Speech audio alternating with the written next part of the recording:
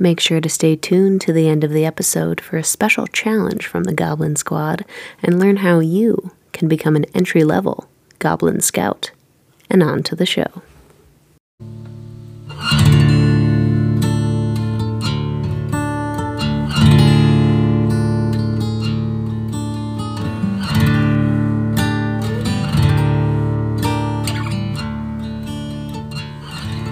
And we're back to the Goblin Squad. Hey. Oh no! It's Brooke. And Sarah. We're here. we never plan this intro. Every time we're like, we should plan the intro. We don't. I think it just leaves it fun, organic. We'll get it worked out. All right. We're back again. Episode 8. It is episode 8. We're doing it. We're over 400 plays. I know. We're in multiple continents. I mean, we added India.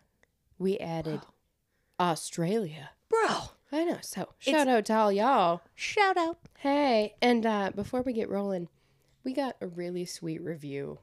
Hit me with it. I have not heard this yet. So, and I happen to know who this person is. Laura, we know it's you. But on Apple Podcast, Laura Eliza 28 says, I love this podcast, not only for its humorous entertainment, but for its insightful encouragement for people new to quote-unquote Goblin Core. I find myself laughing along, taking notes, and often reflecting about my own thoughts and opinions. I can't wait for more episodes. Keep it up, Goblin Squad. Aw. And stay weird. Oh, yeah. Yeah. Thank you, Thank Laura. you so much. Oh, We love you. Yes, we love you dearly. And this episode is also a good note-taking episode, I think. Yes, Because I think so. I took a lot of notes prepping, and this is not a research episode. This is more of a get to know us as the Goblin Squad. Yeah. But also kind of reflect on yourselves as members of the Goblin Squad. And I think you're going to get some kind of insightful commentary because we have really been talking a lot about what it means to be creators. Yeah. And making this podcast has really, I mean, on a weekly basis, I think I message you and I'm like, we made a podcast. What's happening? People are actually listening to it. Like, that's crazy. Like repeat people. I know. They're coming back and listening I'm so to happy us you're all talk here. about goofy stuff. Thank you. Thank you so much. Yeah, we love you so much, and we appreciate you being here and supporting what we're doing. And we just kind of were brainstorming on where we wanted to go with this episode because we've done the research episode, we've done top 10s, we've done all kinds of fun stuff. I mean, we've tackled the Sasquatch issue early on. I mean, season 1. Yeah. That was a big one. That was a big one. And one of our faves. Absolute faves. Shout out the Commodore. The Commodore. He'll be back. Oh, yeah. Oh, he'll be back. So this one, we're talking a little bit about goblin self-care.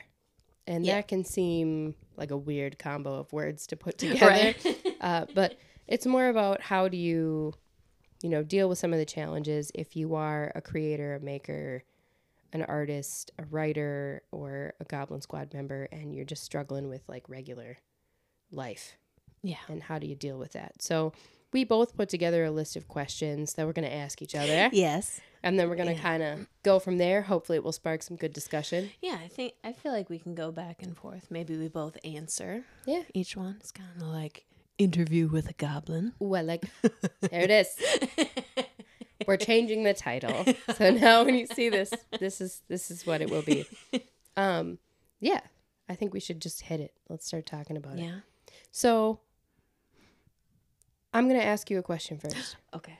Because when we first came up with the idea of the Goblin Squad, it was born out of some very specific like hobbies and ideas that we both really jive with, which includes being out in nature, the collecting of weird shiny objects, myths, legends, lore, stories, art, mushrooms on everything. Yeah. So, but, being in Goblin Core or Forest Core, there are some things that you find yourself really loving and wanting as part of your life. And also when you have to go out into like the normal world Mm-hmm. when you are not in the sacred enclave of the Red Room, which is really bright right now. It is. I'm digging it. Yeah. We're not normally in here during the daytime. I know. I was like, the sun is out. Real. What's that like? Real nice. So how have you been as far as dealing with your new identity as a podcaster? That's not on the list of things I was going to ask you, but it's trippy. Because I will say I've been in like a social media space, or had even the imposter syndrome comes Here up, it because I'm comes. like, having a persona or online persona just sounds like, girl, ew. Who are you? You know, you think you can? No. but even just having people come back and listening to us and getting reviews, it gives that like validation sense, you know, and it's something I look forward to doing every week. Yeah. And just don't look at me like that. I know. I'm looking at me like you're gonna cry. I know. I'm getting real emotional. Don't do it. I'm just gonna drink this unsponsored cider quietly over here. But I hold my palms down. there you go. It's Labradorite. She brought me one in case you listened. It's here now. I have it. I'm not sad anymore. She has it. It's healing. Yep, it's here there. It is. Here it is. It's something I can look forward to every week, and I think, you know, for one, I enter into creative projects like full force. And I feel like whether it's imposter syndrome or whether it's just I didn't think it all the way through or something, Fair. I tend to lose steam. Yeah. Like, you know, I'll get going, and then I'll start getting feedback, and then all this pressure builds up, and then I'm like, you know. And having someone, a co-host, a partner, Here we go. to do it with, and to constantly get that reassurance, that accountability. Yeah, You that's know, been huge just for me to be too. like, what are we doing this week? You know, but also have someone who's not like so overly regimented, where it's like, it's not fun anymore. No, and it needs You to know? be fun. And Yeah. we've kind of had conversations a lot because imposter syndrome has really taken hold for me the last Yes, like same. 3-4 weeks, where, and really longer than 4 weeks. Like I've been dealing with art block for actually more than a year, where it's just a struggle, like, to create anything in any of the media that I like, except this. So like this podcast has been the thing that's made me like give a shit again, because I started worrying about like, what if people don't like it, you know, like, or the whole constant need to monetize everything. So you're making art. Also, if you hear some strange howling in the room, there's a new specter that's entered the building. It has yet to reveal its name, but it's actually just the wind. I'm like, I think it's the window just going like, whoa. Drafting through. Oh, there it is. Oh, through my ancient ass tiny house. It's part of the charm. Right. You wouldn't know it from the external, but this house is 135 plus years old. So it looks great. Thanks. Yeah. It's the Commodore's doing. So anyway, it's really set in that making money, you know, trying to transform everything into money, which has kind of been drilled into us as a culture. Oh yeah. Especially if you come from like a very work-oriented family too, where like Humble beginnings. Right, yeah. And like I remember being told, like, when the day I turned 16 and had my license, my mom handed me her car keys and was like, go get a job.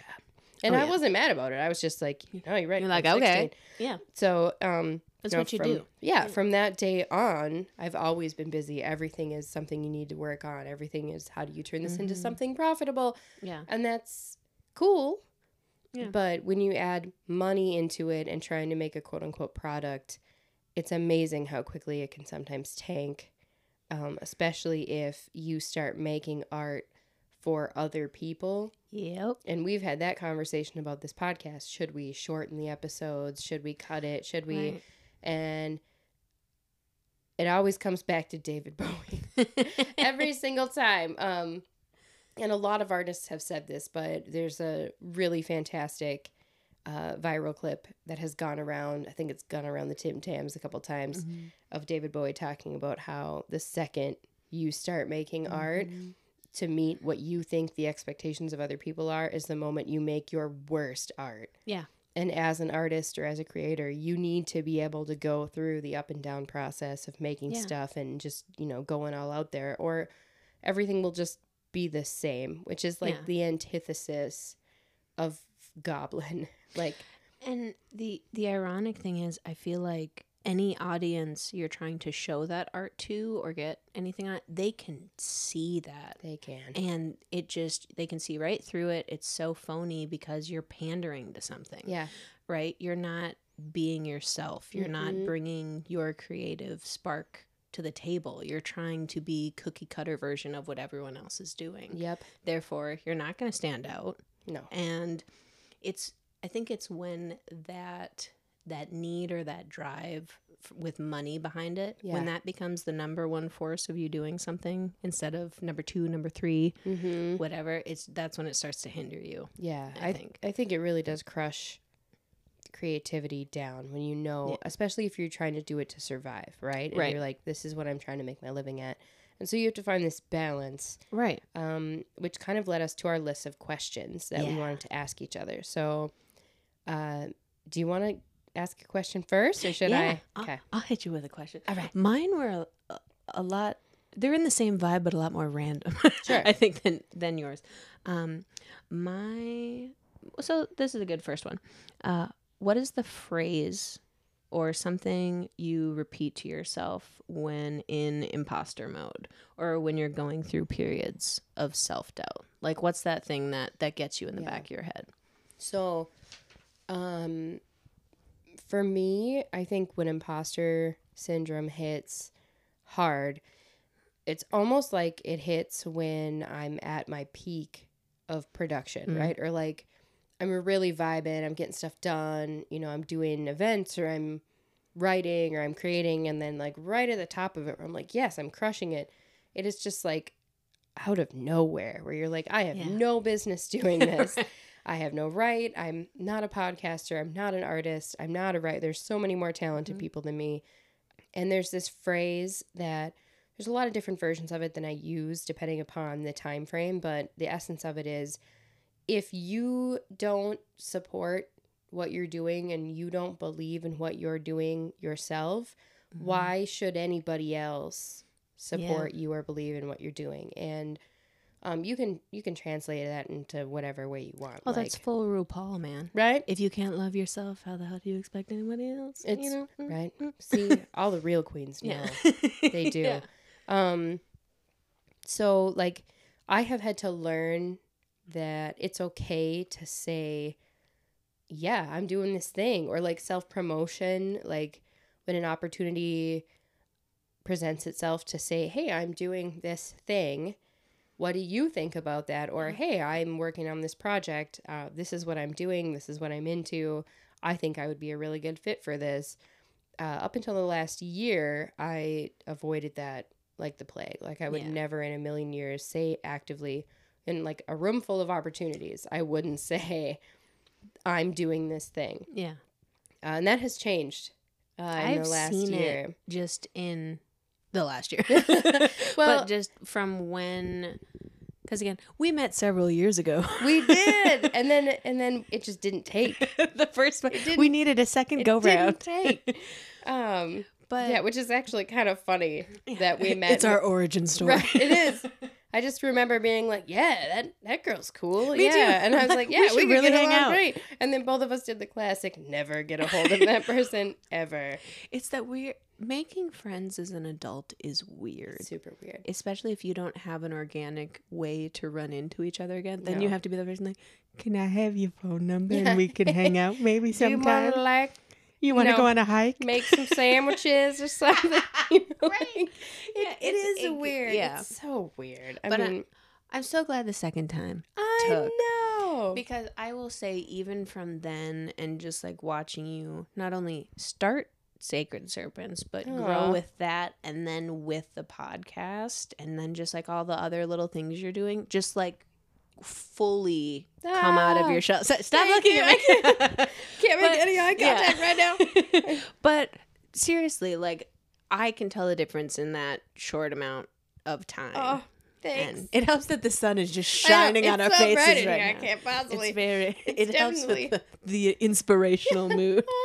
There's some crepuscular rays coming through. But it's okay to have your own back. Yeah. Basically, and it's just like you gotta root for you first. You're not self-absorbed if you support your own activity. Not at all. I mean, if you aren't willing to put yourself out there and stand with yourself, and stand by yourself and what you're doing and what you're interested in, there's legitimately no reason for anybody else to jump on board that train. And I struggled with self-promotion for a long time, and I didn't want to seem arrogant. I didn't want to come across, and of course the internet is a magical place that can turn toxic real 100%. Quick. And putting yourself out there, especially when we're all dealing with like social media, and there's all this constant like algorithms, and you're just like, oh, you're supposed to put your face out there. Well, there's some fundamental issues with that. Yeah. Especially if you have any type of non-online persona. Oh, God. Like if you work in manufacturing or something. Or like, you're all like, I want to post and do stuff and show that I'm doing stuff, but also I need to make sure I'm safe. And like, we have to protect our safety. Right. And so, just like promoting yourself and not feeling bad about it. And remembering that you're not a jerk if you're like, no, I do this. This is what I do. This is what I'm good at. And then there's kind of a second component to it where it's like, yes, I have to believe in myself first. So when it gets really, really bad, you just have to like do something, right? And it doesn't have to be the right thing. And that's what I deal with a lot, is this like very intense paralysis about like, I have all these ideas. The ideas are not the problem, right? Yeah. There's a million ideas. It's the follow through. It's the follow through. And it's the follow through of if I take a step and it's the wrong step, that I'm screwed. Like, oh, I might as well quit because I already messed it up, instead of, oh, I tried this and that wasn't the right thing to do. Right. Now I'll try the next thing. And so along with supporting yourself and like standing with yourself is, if you're feeling stuck and you're dealing with imposter syndrome or any kind of like action paralysis, just do the next thing. It doesn't have to be the next right thing. Because that's one of the pitfalls, right? Or one of the types of imposter syndrome, the perfectionist. Oh, man. It's the fear of failure. Yeah, that's definitely the one. You said all those like here are the imposter syndrome things, and I was reading through them, and I was like, oh, man. And I have a lot of multiple categories, but far and away, the perfectionist is the one. And I always have identified with, well, a perfectionist wants everything to be perfect and everything needs to be perfect and everything in their lives looks perfect. And no, that's not. It's I'm not going to move an inch until I know that movement. I have all my ducks in a row. Yep. I can't even try or attempt this thing until I'm an expert at it before I even try. And it's like, that's not how you got to go about it. Right. And that is exactly what has stopped me for probably the last 15 to 18 months doing on major projects that I love, that I'm passionate about. And I look at them and I'm just like, I don't know what I'm doing next. And I put them away. Yeah. So you miss all the shots you don't take. Oh, God. The stereotypes are true. We're hitting hard truths on this pod today. Yeah. But what about you? I mean, when you're in that circumstance, what do you... My thing, and this has come up in a lot of shamanic healing sessions I've had in the past. Hey, all right. It's a phrase that I go to of like worthiness, right? Of like not being worthy of either something I've created or the praise of it. That's why I get really weird with people complimenting stuff that I do. I'm like, no, I don't want to. That's fine. That's fine. And that's a big thing. And that's why I think my imposter syndrome thing is that like superwoman or super person, man, whatever vibe. Yeah. That's where I go into that lane because it's like, I have to do everything all at once so that it's that fear of inadequacy, right? Of like, I can do everything. And if people think I can't do everything, they're not going to want me around anymore. Oh yeah. There's that. And I think that's like being the youngest kid. Right. single mom household, Mm-hmm. they're not going to want me anymore. I have to be. They don't want to play with me. I have to be really good at everything. Yeah. And it's just like that constant need to prove your worth having around, basically. And that's where it's like when I get a lot of praise, it like skeeves me out a little bit too. You're like, oh no, no. Yeah. Where it's just like, because then I'm like, well, now it's going to affect it. And now what I'm putting out is going to be weird. And then they're not going to like it anymore. Ugh. And then especially in any type of social media work, you're making videos or like trying to share your art or anything. Yeah. That can get into such a vicious cycle because I'll have something I work on for so long. Yeah. That I love, that I personally, I'm like, this is dope, this is funny, or this is cool, and I'll put it out, and it's just like nothing.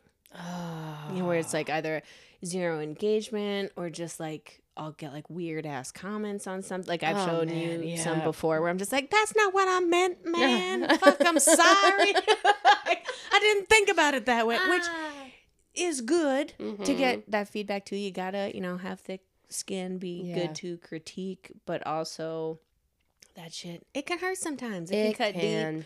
And so that's my biggest thing I have to break out of, where it's like, no, you work hard, you do, you don't have to do everything by yourself. Because my other one, the soloist, is my other one, where it's like, no, you can fucking ask for help. And was the fear of asking help, I think, is the emotion behind it. Yes. That's okay too, because it's that like fear of showing weakness, right? And I also deal with that in the fear of like, if I say I need help with this thing, they're going to think that I always am going to need help, or I'm not dependable, or I'm not reliable, or I'm not the person to go to for a future opportunity. Exactly. And so the missing out, it's like creative / entrepreneurial FOMO, where it kicks in and you're like, if I don't say yes to everything, or if I don't go to everything, I'm never going to get asked again. And that comes from a lot of different things, right? 100%. Like, and it some social pressure, like, have you ever had those acquaintances or friends or whatever that you say no to one social hang and you're never invited again? Spoilers, they aren't worth it anyway. No. But it's like the weird friend guilt, quote unquote, the worst. friend. Yeah. So, I think that ultimately remembering that at the end of the day, what you're doing is unique. And sometimes if you're just feeling the joy of it, like I remember I was super frustrated with Instagram.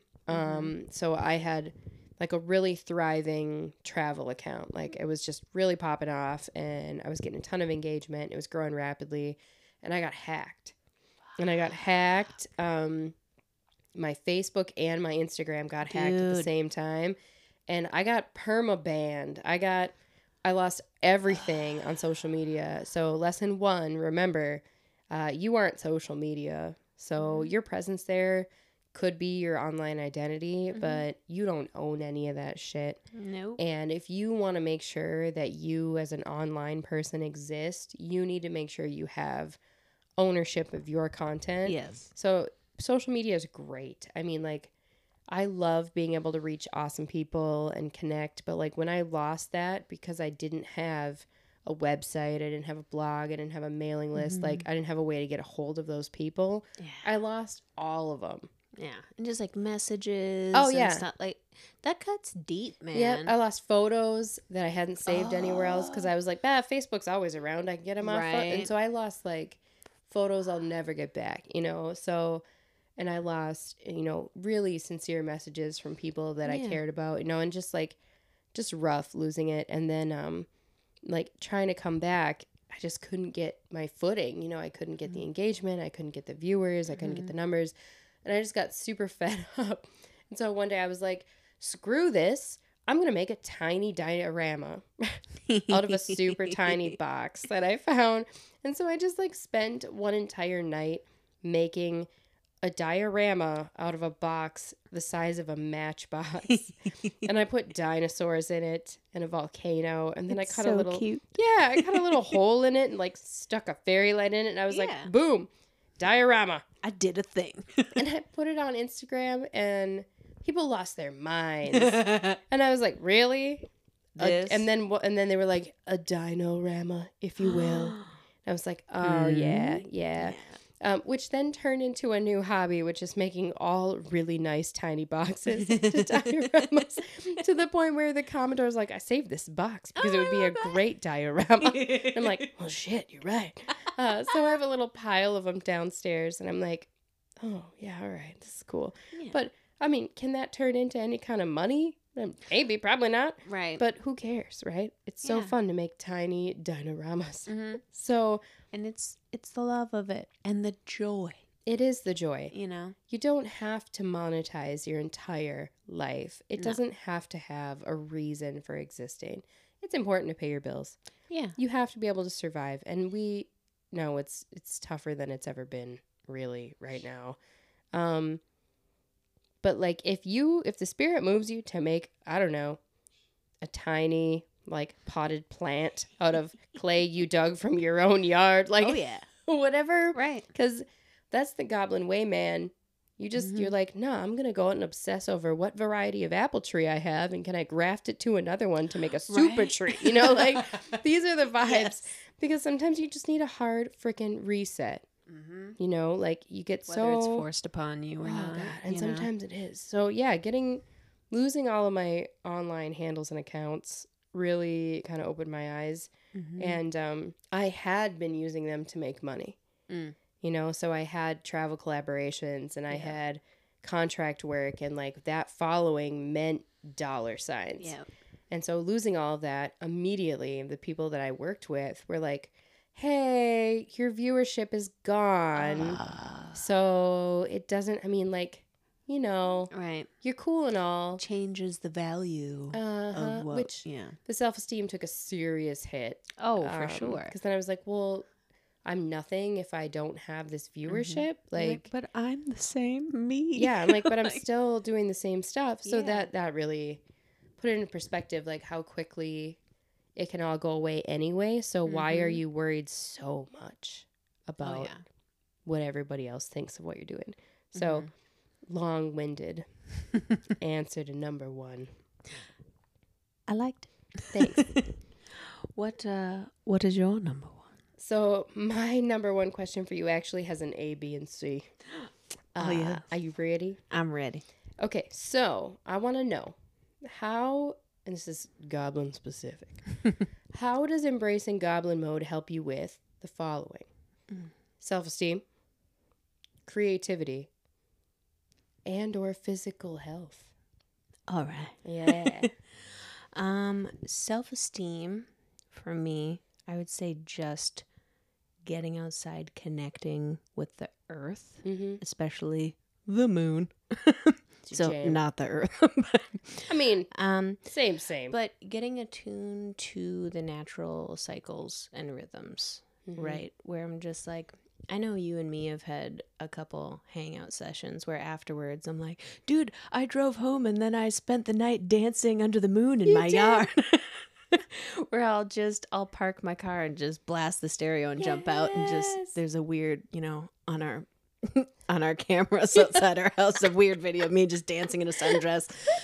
But for self-esteem, it's that just boost, I think, of serotonin, really, where it's just, or when you have that accomplishment of like getting to the top of a mountain on a hike, or finding all the fun things in nature, like into the creativity aspect of it, collecting and finding random things and crafting with said things, like little acorn caps, bottles you find on hikes, all the goldenrod that I make bundles out of every year in my yard. It's so good. So I'm just like, and those, I'll throw one of those into a bonfire, and just like whether videos stem from that, or I make a little hobbit house out of twigs that I whittled. Like there's so many things, and especially I feel like I've been in my house for coming up 5 years. Damn. Oh wow! This May when we bought our house, and it's you've been there. Yeah. Yep. So I'm surrounded. Fern Gully over there. Oh, it's great. And just really connecting with the land, basically, I would say. Like, I can go down to my little creek. I have a little table and chairs down there, and I'll have my tea. Oh. And for the physical health aspect, I'm just soaking up the vitamin D and sitting in nature, touching a tree, the moss of it all. Heavy moss. The moss of it all. That's a sticker. Another good working episode title. The moss of it all. Talking about monetization. That's a sticker. I'm like, it's much. You know what's fascinating, though, is that part of your brain never turns off. It doesn't. And Goblin mode directly counteracts it. It's an interesting balance because you go out there to chill and be away from all of it and drink your literal tea. Yeah. And touch the moss, and then immediately your brain is like, hey, here's all these ideas, and you just start rolling with it, and it comes back, 10 times faster. Oh, yeah. And then you come in the house or go in your shed or whatever, and you're like, all right. Oh, yeah. And just do it. That's why when I do have my little tea sessions down there, I will take my little journal, which does fit in my pocket. Yeah, which tip, get a tiny journal, put it in your pocket. Oh, and put it in your pocket. Sorry. Oh, God. But highly recommend it. That is something I started doing, actually, from another podcast I love. Shout out the Hey Babe podcast. Never heard it. Sal Vulcano from Impractical Jokers and the Chrissy DiStefano comedian. Yeah. But Sal on there, he talked about having years of journals, like 20 years of journals where he wrote down at least one thing he did every day. And I've been doing that for almost 2 years. Oh, dang. And I'm on my 5th one now, my little bullet journal. And it's like, even if it's just one thing, or you write your tarot card in there for the day, I do that every day. Even if I miss a couple days, I'll go backtrack. And I'll do it. I'm like, okay, on the 14th I did this and this and this and this. Went to the Red Room, recorded the pod. Did the thing. Met this person or something. Just to be able to go back and track that, or write like inspirational quotes in, or if you go on your little nature walks, put a little tip of flower in there. Just have, it's nice to able to go back to that. So yeah, that's my Goblin mode. I think just having in the back of my mind to go out and ground in nature and just get out there for creativity's sake, whether it's free drawing or free painting, do it outside. Now we live in a very cold place. It's so cold again. It started snowing again. And I'm upset about it. And we're supposed to get more on Wednesday. We're probably going to break our snow record this year. Which I'm proud of. Yeah. But also I had nothing to do with it. So I have forced myself in these cold winter months to put on my snow pants and my Carhartt and my Wellington boots. Get those wellies on. And just go sit in the snow outside, even if it's cold as hell, even if it's for 5 or 10 minutes. Yeah. Do it under the moon. Get some sun on your face, even if it's real cold in the sun, or have a fire or something, just to get outside, get in with nature a little bit, unplug. Yes. Get the screens away from your eyes. Absolutely. So I think just having that reminder, especially since we've started doing this and making it a point, has, get outside with the dog a little more. And I think for overall health, that's super important. Yeah. And I think that taking a step away from media is a big, big important thing. And I know that's funny to say while recording a podcast, but I think that the overwhelm that comes from not just media, like news, but also from just like constantly ingesting the opinions, imagery, sound, and aesthetic and ideas of other people, like it is such an overwhelm to your system, right? And I think that one of the most important things you can do if you are feeling really stressed and you're dealing with a lot of anxiety especially, is to have specific times of your day where you don't ingest external imagery anymore. So in my 2 times a day where I have cut way back, and I kind of change how I've done it, but like in the morning, first thing in the morning, when I get up, I leave my phone wherever it is plugged in, and I don't touch it until I absolutely have to in the morning. See how long you can go. Like, yeah. challenge yourself. I try not to look at it until I'm like ready to leave for the day, so I don't miss any messages or whatever relevant to the day. But the wind is Megan. He's going, ooh, ooh. That ghost is it's like bleeding sheep. They're like, yeah, me too. Yeah. I don't look at my phone. I don't know it either. And then also I have a phrase like, nothing good ever happens after 2 a.m. So like at night, you know, if you're stressed or if you're dealing with conflict with another person or an online, like, don't open your email at 9 p.m. No. Don't open like digital media right before you go to bed. It's not a good idea. And especially if you're in any kind of conflict with people, personal tip, do not respond to anything. Yeah. In the like middle of the night. It's not a good a good plan. And like right when you wake up. No. Too. It's like, that's not a good way to start your day. No. Just inserting all that stuff. No. And it's just not only the constant media thing, but the highs and lows of said media. I don't know if your FYP is anything like mine, but it's all over the place. It's all over. It's like cute puppies, something exploding in Yemen. Like, why? What's happening? It's a lot. Yeah. I mean, just way up and down. It is. It's all over the place. And so like I really struggle with, and even things like that should be fun, like Pinterest, for example. Right. Like I'll open Pinterest, like sometimes at the end of the day, you're like, I just want to look at some cool shit. Hair inspo. Yeah. And after a while, you're like, oh, look at that cool room. I should think about that. Or I should hit. And then pretty soon you're back in the hamster wheel of thinking about other people's opinions and projects and what you should be doing, and your mind is going and you're not resting. No. You're still thinking. Yeah, so like, my room doesn't look like that person's cool room. I need these headbands. Yeah. How do I hang all my hats on the wall like that? I don't have enough hats. All my ceilings are all angled. The hats are going to fall off. I don't have a 4-post bed frame. No. With danglies on it. No. No. None of my windows are south facing. My plants are all going to die. You know, like it's, oh man. It's, it's easy to get trapped in. Yeah. I think that was pretty thorough. Yeah. You got that. You nailed it. My next question for you. What is your favorite or go-to grounding exercise, or do you have multiple that you use?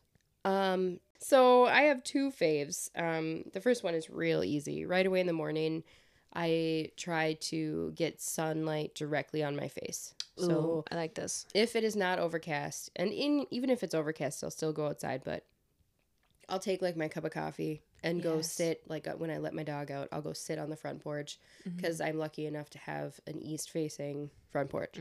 So I will go sit on it and, you know, try to get direct sunlight right on my face, do some breathing exercises because I'm one of those people that really deeply struggles with like meditation. Yeah, you've mentioned this. Boy, do I try. I really try. Is it the busy brain that gets you? Oh my God. Like, it's to focus on constant. Yep. And so I will actually use some like mindfulness techniques where like I will just start listing off everything I can hear, you know, to try to get myself back into my body. I think I spend a lot of time in my head and I will just kind of avoid or neglect all of the things related to like where I am physically at because I'm so wound up in my head about whatever it is I'm thinking about.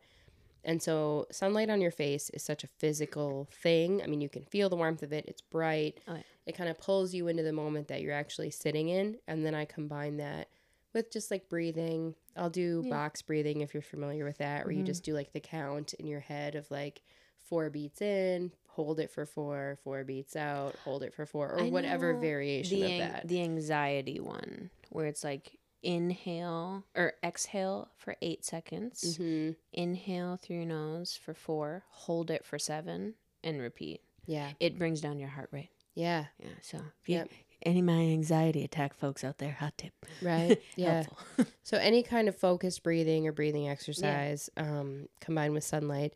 And then similar to what you mentioned is I'm lucky enough to have a yard. Yes.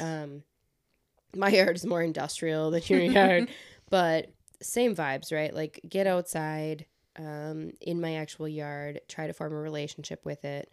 And the Commodore and I are actively trying to basically rehab our property because it is a neighborhood that shouldn't exist. It was just made for an industrial railroad population. And so the land that we live on was just kind of ignored. You know, a house was thrown up. There used to be a house immediately next door to it that's long gone. Oh, okay. But just trying to bring it back a little bit to nature. So planting different things in the yard and spending time improving the soil quality and managing the trees that are here that have been neglected for 100 years. Right.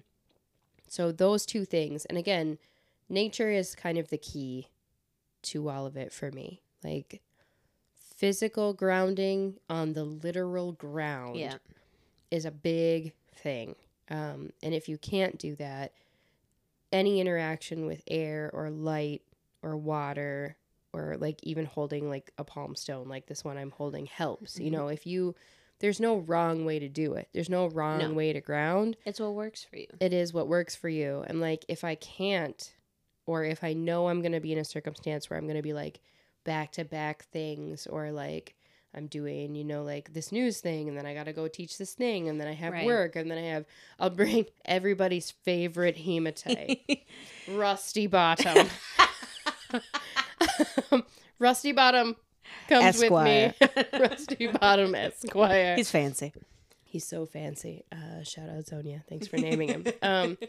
So I will bring this, like, my famous hematite with me, and it really helps because now in my head, I've worked really hard to associate with calm. You know, like you're holding this, you got this. You've programmed it. Remember how I was all skeptical in the Crystal episode, like, that's just spicy psychology. And here she is all like, take that, Sarah. Oh, Sorry. Man. She's right, though. It's almost like you've imbued it with your energy. Damn it. Mulder. It's true, my though. job. Yeah, it is your job. So those are mine. What about you? What do you do to ground? The breathing thing, and that's just because, you know, anxiety, fun factory over here. That really helps me, the 8-4-7 breathing. And I think you had mentioned what you hear for grounding. I do the 5 senses. Yeah. Right. So something, you know, see, touch, hear, taste, what have you. Even if it's like, my breath is kicking. It'll help I had an everything bagel. Right. You know, something just get you, you know, just centered a little bit. And one thing, I was talking with Joel about this. I never thought about this ever once in my life. Did you know that not everyone has an inner monologue?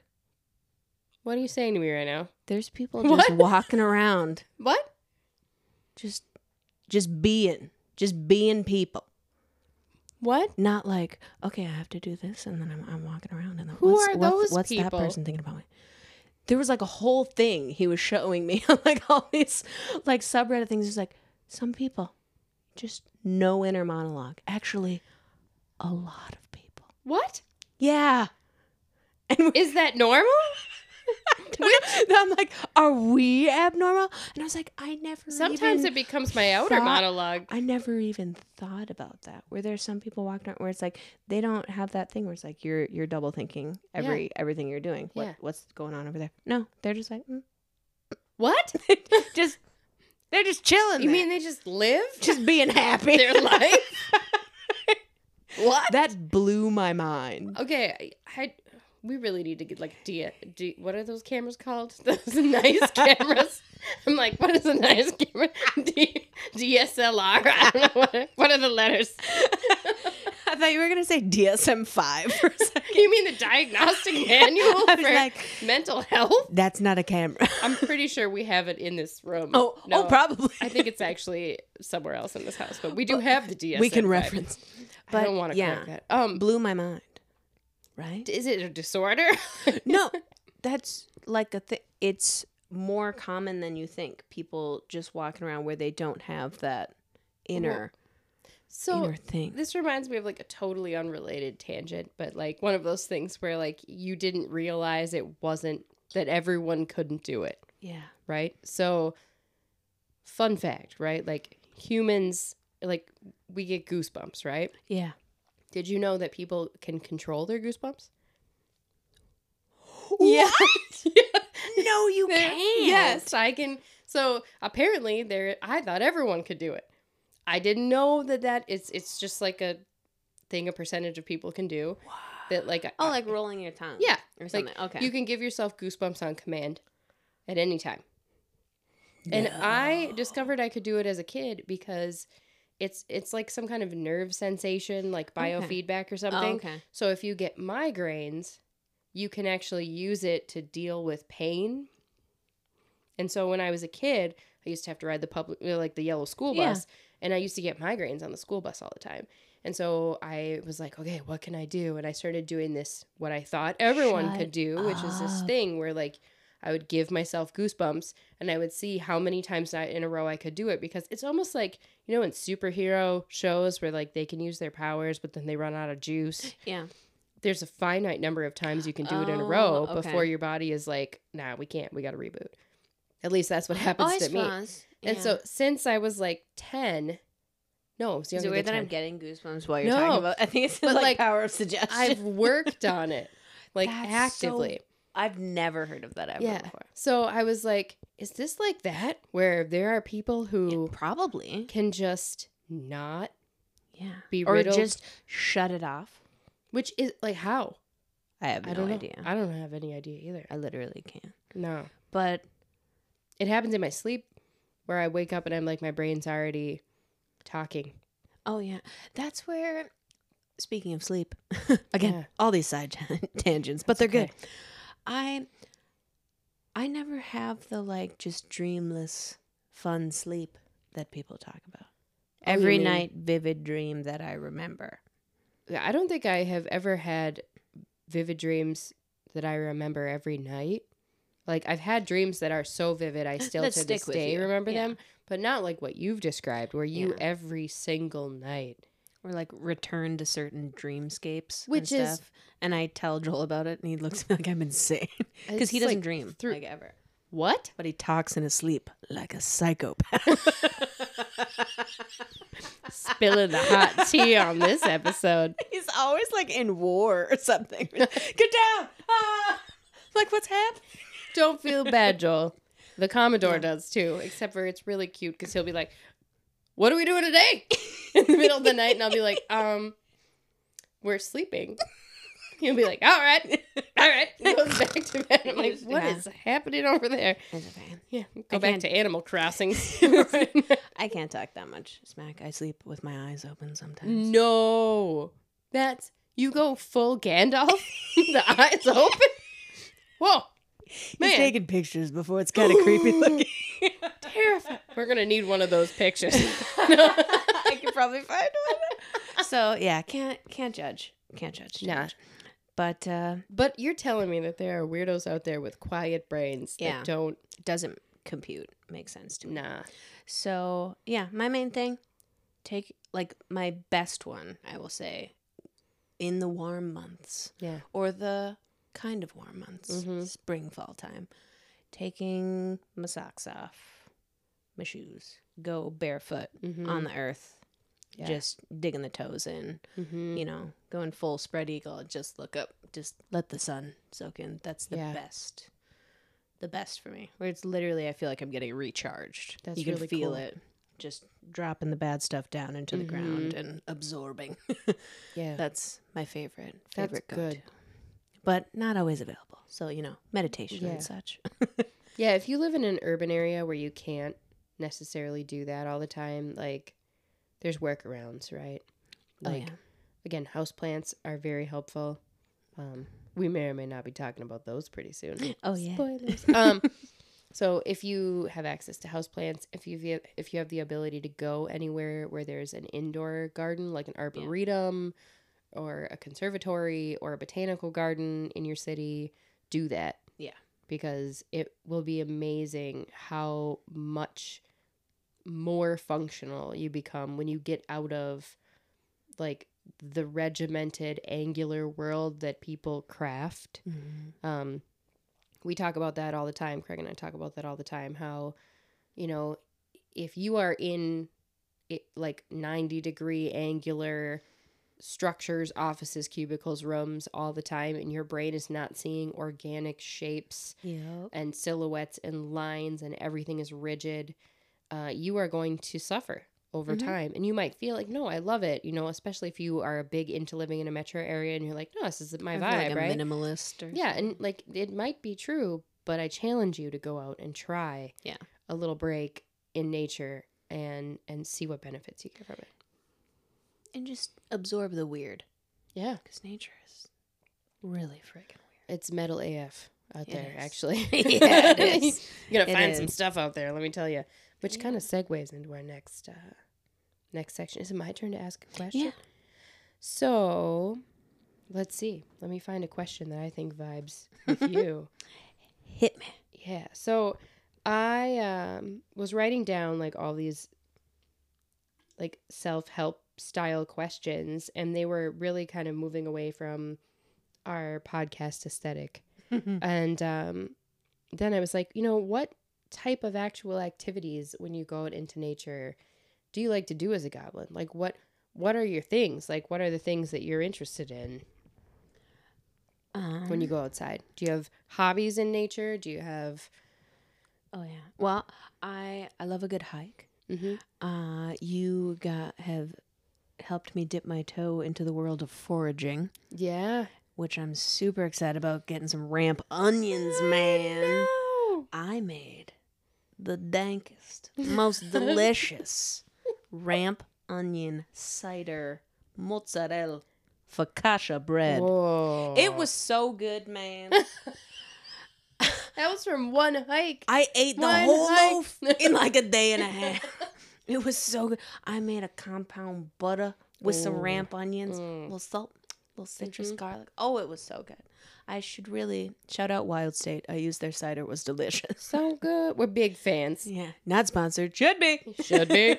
But I would say my favorite goblining thing outside, I love finding a new location, a secret location. Ooh, yeah. And finding little things. Oh, collectible things. Sometimes big things. I've been known to take home a big stick that I can whittle. As reference to the piles of sticks drying all around your home. You do indeed take home a big stick. Well, sometimes it's like, okay, especially in spring and summertime, I will dehydrate some citrus fruits, and from said big stick, I will hang them. Yeah. And then it's like potpourri smelling, and it looks really cool. Very mod. Yeah. Did you see my driftwood I made? Commodore Dragon. I was like, those would look good with the plant growing up them. He's like, we have 4 in the yard already. I'm like, we don't have these 3. Yeah. I love to collect things, but I love to find a secret place that I can come back to, and it's like, oh, it's the cool spot. Absolutely. And then it becomes the sanctuary. The spot. Yeah. Yeah. That's awesome. And foraging, I want to do an entire episode about foraging. Oh, for sure. I'm a foraging noob. So like I've been out several times, and we went ramp foraging, and we live in the Midwest, so ramps aren't nearly as much of a collection issue as they are on the East Coast. So they're quite abundant. Yeah, we took like a spoop. And we don't take the bulbs. We just take the leaves. So, we have some ethics. If you're interested in foraging, there is 1.5 million books, channels, TikTokers. I mean, one of my favorites is Black Forager. She's on TikTok and Instagram, and she's amazing. And she gives I'll link her account. Is she the one who gets all the little mushrooms and like shows you how to eat? She makes almost all of her food out of forage. I think I know who you're talking about. She's so amazing. Yes. And she talks about the ethics of foraging, and she also is really great about educating people about lookalikes, because you don't want to die. No. And she also talks a lot about the history of foraging and how outlawing foraging was a way to try to control the African American population post ending of slavery, because their foraging of wild foods was a big staple part of their culture and their diet. Oh yeah. And so of course it was made illegal in many states. So she discusses the like super important historical aspect of that for not only the African American culture, but also in our area, the indigenous population are the OG. I mean, they know, and they lived in such an intense harmonic balance with the land here. And where we live, like in the Industrial Revolution complex came here and utterly destroyed the ecosystem. Oh my God. In the late 1800s, early 1900s. And if you look at just the picture difference, it's insane. Yes. And so like what was once exceptionally abundant here, one of our most beloved natural resources, wild rice, was utterly decimated by the logging machine that came through here. And it's so delicious. It's amazing. Ugh. I love a wild rice soup. Oh, it's so good. And there's restoration efforts underway, but because the entire ecological landscape has changed, restoration is incredibly difficult with wild rice right now. So, foraging is something that I really want to dig into and cover, and I want to find some local foragers because there's subsets, man. Like, you can be somebody that does general foraging. You can be a person that's like, I only go for mushrooms, which is what got me into it. So foraging is a big one. Yeah, that will definitely be its own, probably multi-episode Absolutely. saga. Because it is a rich subject, and there's so much you can learn, and also so much that doesn't need to be gatekept like it has been forever. So I feel that. I'm looking at you, mushrooming community. Mushroom bros. Yeah. Oh my God, it's a thing. Don't worry, Sonia. We'll get you out. It's all good. Yes.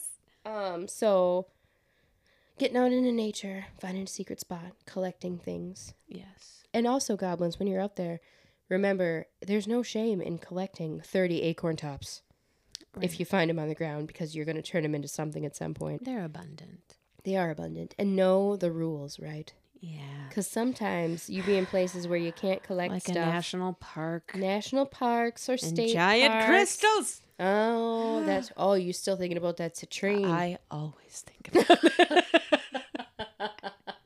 I was shamed by old tourists. I mean, probably rightfully so. I was kind of digging a hole in the ground. But, I mean, be respectful. Be respectful. Follow the rules. Don't get yourself in trouble. Don't get banned from any national monuments or anything, Accept the shame that's probably due. Maybe. But I'm sure it was stunning. Oh my God. It was huge. And you know what? I want you to commend yourself on your ethics, because other people would have just they would chipped have the been like, shit out of they that would have thing. been like, screw these old people. Oh, and yeah, kept they doing wouldn't have it. cared. I was just it was in the Badlands. Oh, And yeah. it was just all mystical and magical. And I was like, oh, a dragon egg. So beautiful. Yeah. But I left it as it should have probably stayed there. So, That was nice of you. it happens. So, Speaking of dragon eggs, yeah. my next one for you. Do you have a familiar? I knew you were going to ask me this. Or what? I'll just say and. Mm-hmm. So, do you have one? And then, if you could pick anyone, fantastical, fictional, or otherwise, what would it be? I.e., Joel said he would do a baby dragon. Baby dragon. That's always stayed little. So he means a fire lizard from Yes. Pern. I was like a salamander.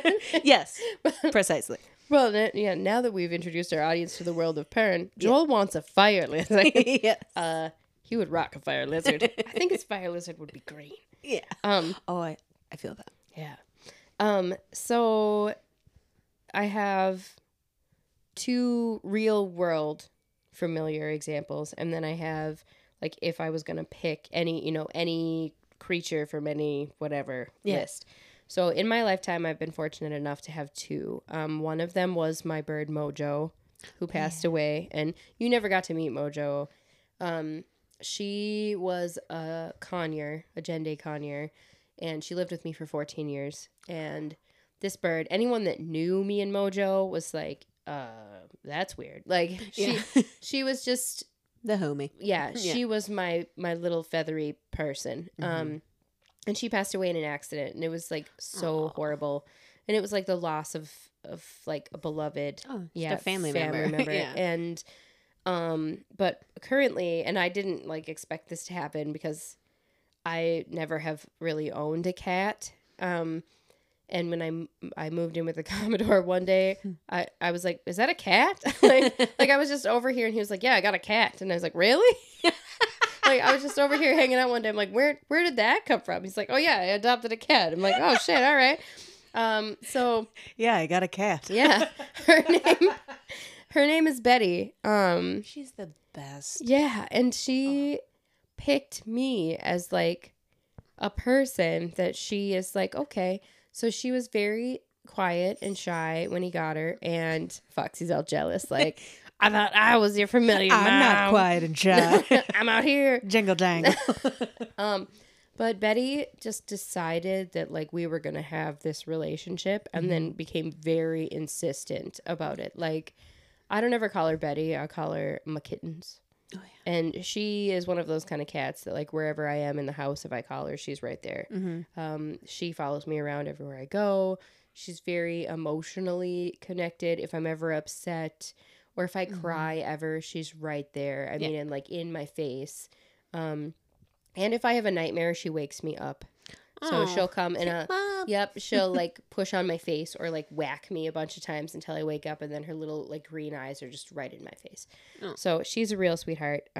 So yeah, I've had 2 real world familiars, and I think like a lot of people, when you go out in nature and spend a lot of time in nature, over time you develop an affinity for different species of animals that you see, that you just have a fondness for. And I have a lot of those, you know, I have a lot of species of animals that I either see all the time or have a special meaning to me, and I just get super excited when I see them. One of them I think a lot of people would agree with is ravens. And one that's a little more unusual are actually tiger beetles.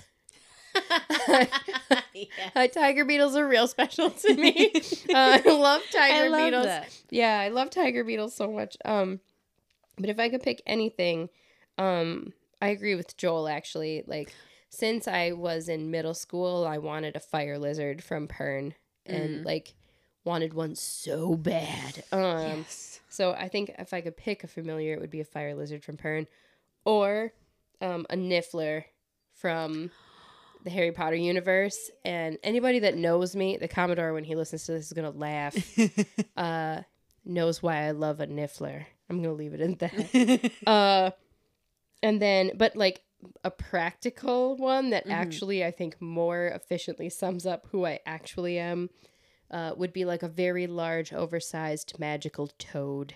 I could totally. Yeah. Totally. I could totally. That was unintentional. I do feel like a toad is definitely more of my vibe. Like, but like a giant. Yeah, like a really big one. toad. Like the one from Futurama.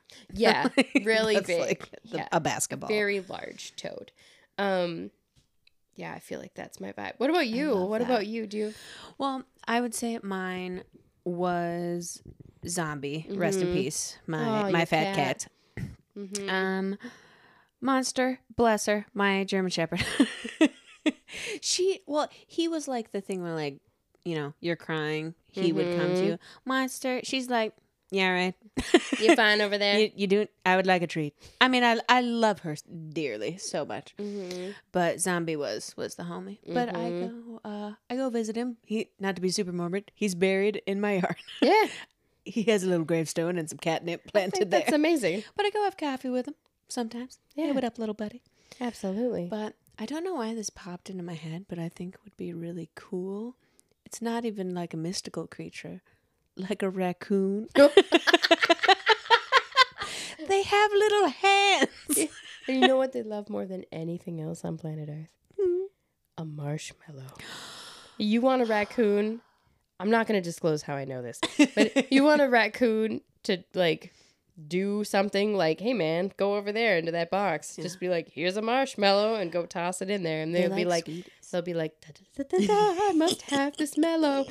Yeah. Oh, I saw this video the other night. It was the cutest thing, where someone was probably not greatly feeding them off their back porch. Yeah, not a good call. Like, just saying.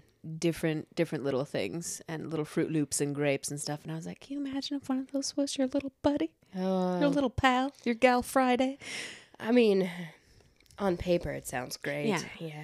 I mean, like the perfect raccoon. Oh, right. Not I mean, like the ones that go and get in your garbage. oh God, yeah. But Yeah, if you could get the perfect raccoon. yeah, like a I feel like- trainable, maybe I talked feel or like something. maybe a red panda is a perfect raccoon.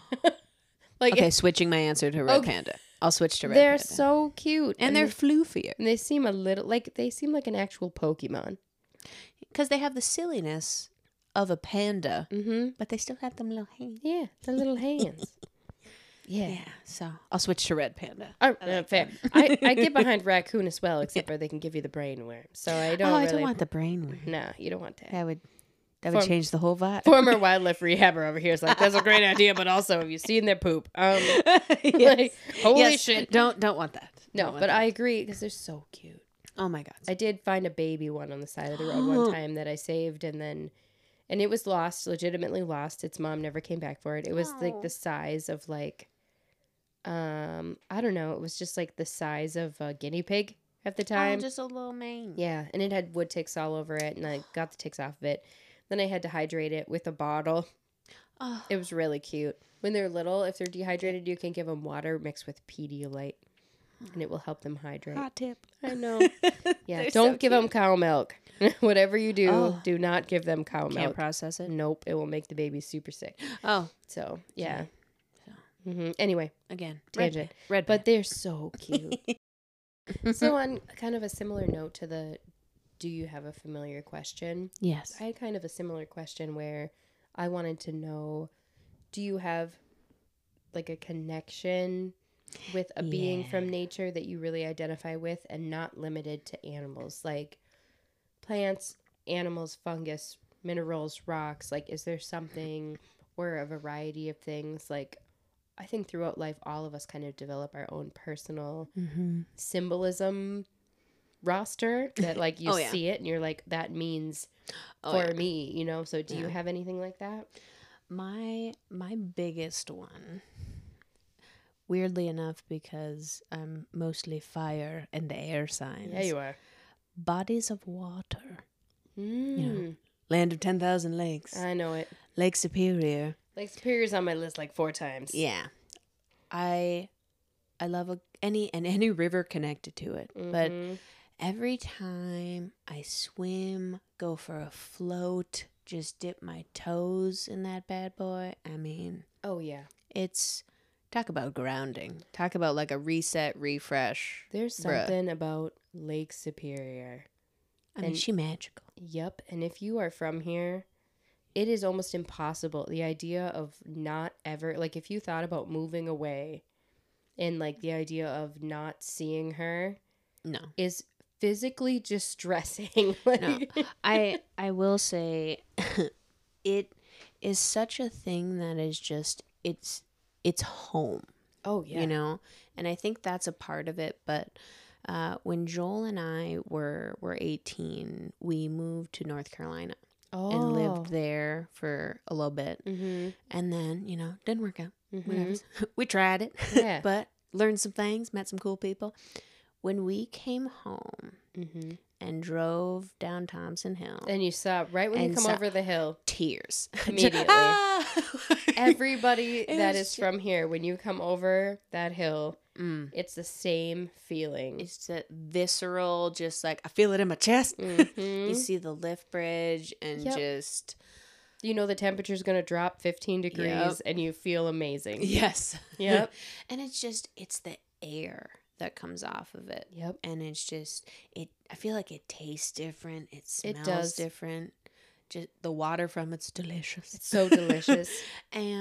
But I think there's something really about being submersed in it, and Yeah. especially just like the rivers and little, you go cliff jumping or Oh, yeah. whatever around here. There's something about that where it feels like almost a spiritual reset. It where does. It's just I've cleansed away all the toxic bullshit. You're Yeah. getting with the rhythm of the waves a little bit, and Yep.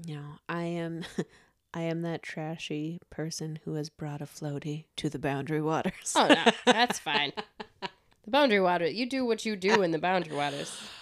And that is just being in all of the lakes, I'll say, especially in this state. I've been in other ones like Flathead in Montana, where that was one of the more, I would say, legit spiritual experiences I've had in my life.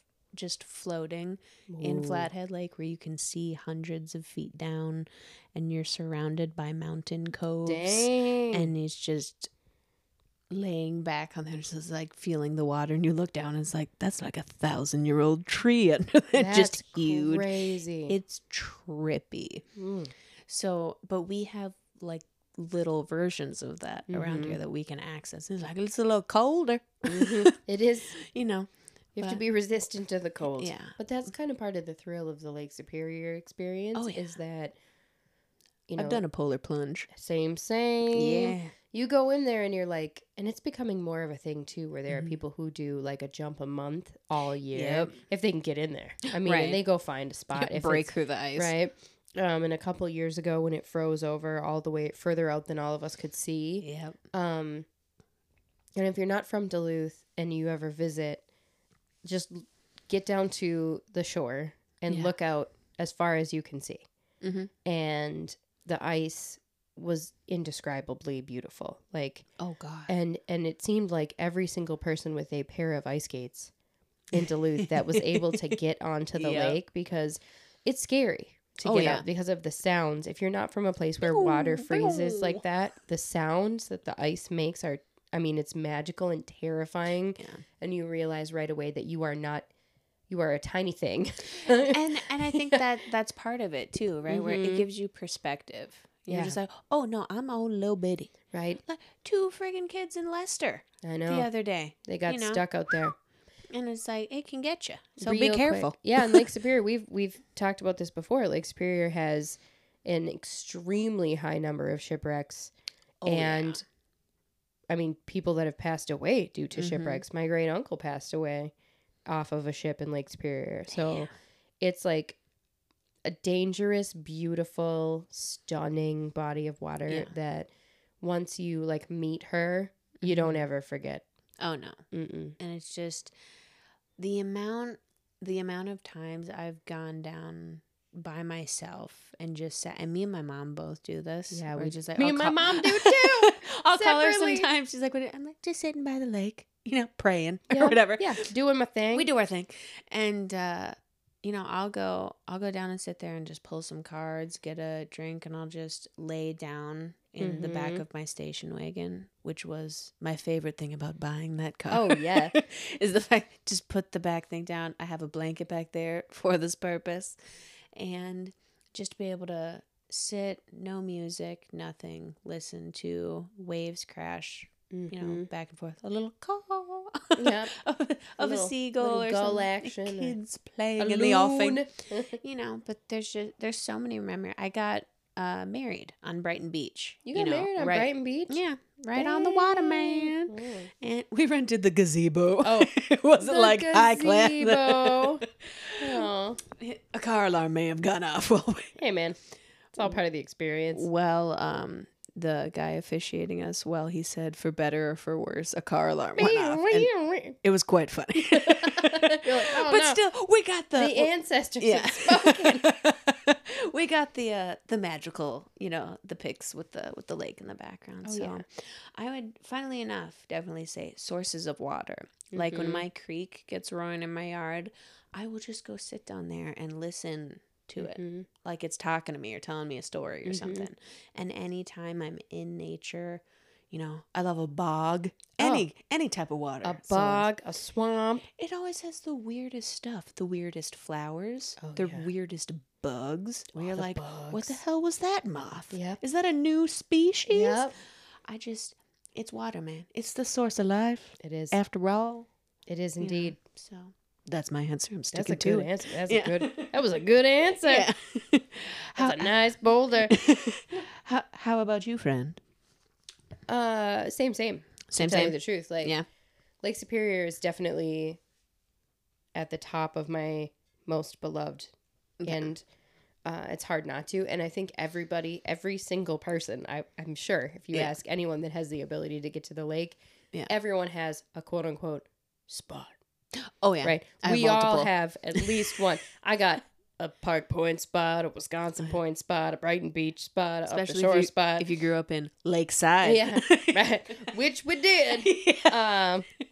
Everybody's all like the 42nd Avenue East Beach. Oh my God. Yep, that was my sister's. Everybody loved that spot. Yep.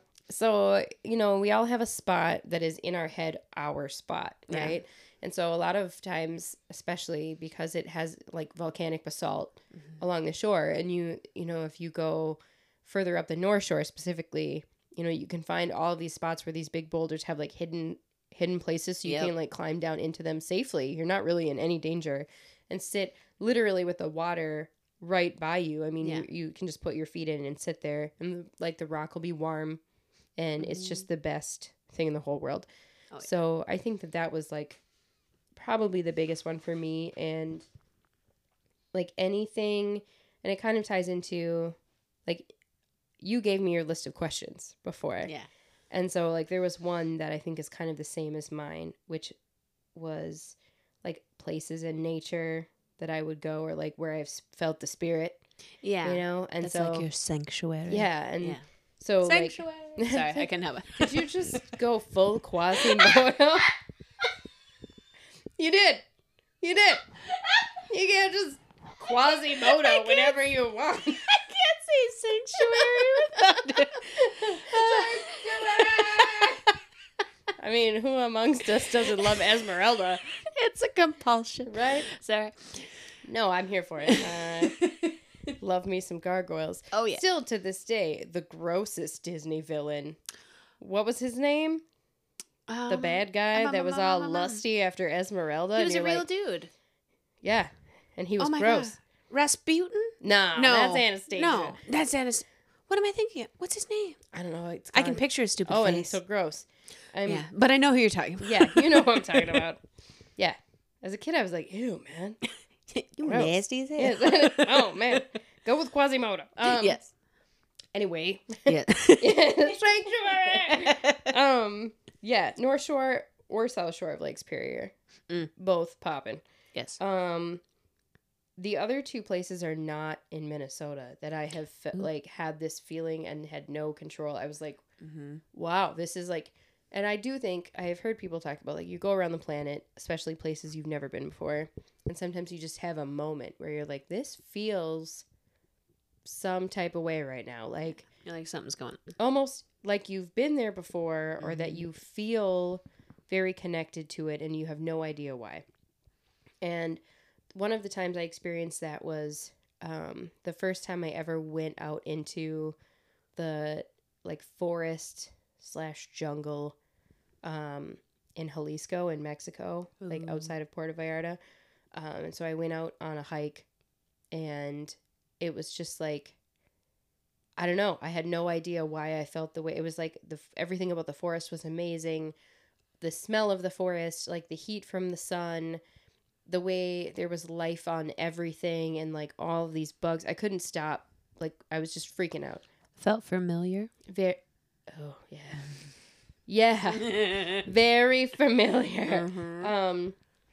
So it was just like, what is happening? And then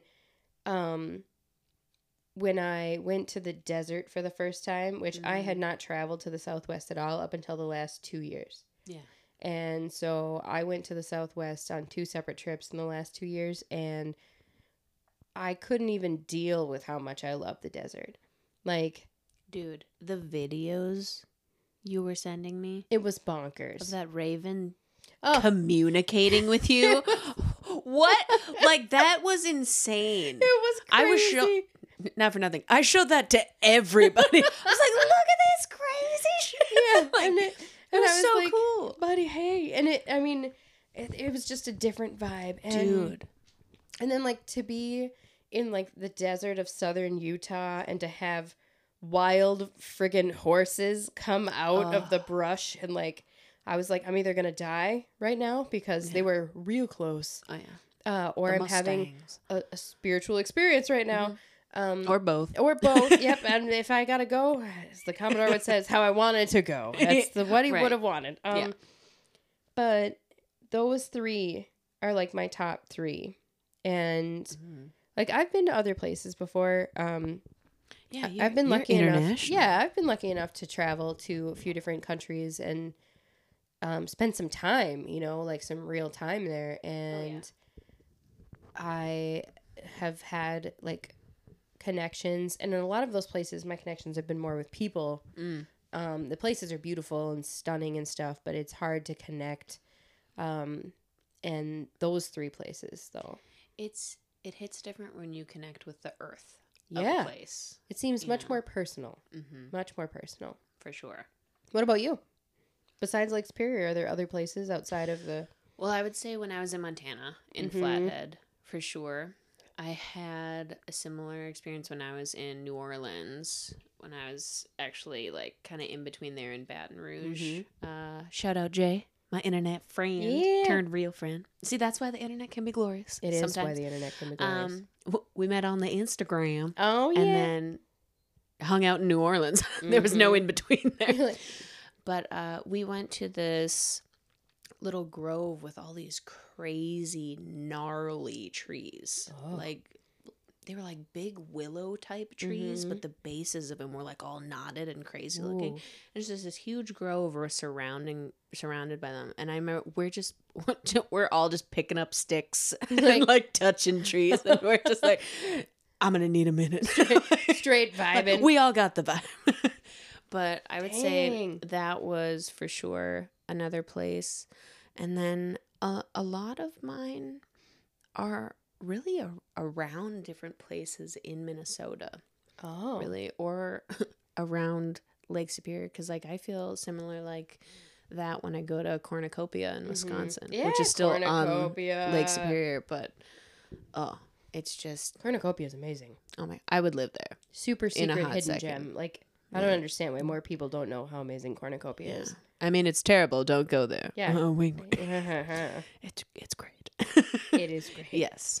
They have amazing beaches and cool caves that you can kayak into. And there's an it's amazing magical. like, little arts community there. And like a fishing community. It has top-notch waterfalls. Yeah. And they have dope little cafes. Yeah. And do like movies outside in the summertime in the cafe. That's it. Like, I mean, I'm don't go moving there. to Cornucopia. It's great. We love Corny out here. Yeah. Was it mine or yours? You can ask one if you got another one. Let me see here. Interview with a Goblin continues. Ooh, okay. Switching it up a tidbit. All right. We're talking gardens. Oh, yeah, because we've established we both have yards. Oh, yeah. Do we both? That's our segue, folks. We both have yards. So naturally, we should switch gears and talk gardens. I'm great at this. No, you do. I'm here for it, man. This episode is weird and all over the place, and I'm down with it. I feel like that's our vibe. It's a way to have a conversation about what's on our mind, but also get to know us more as people. So if you've been like, who the hell are these people who are so anti-Kensington Runestone? Now you know. What's their beef with this forensic geologist? I know. I mean, you get to look under the stone, as it were. Yeah, a little bit. underneath. You know, flip it over, see what's going on. Here it is. So yeah, we both have yards. We both have yards.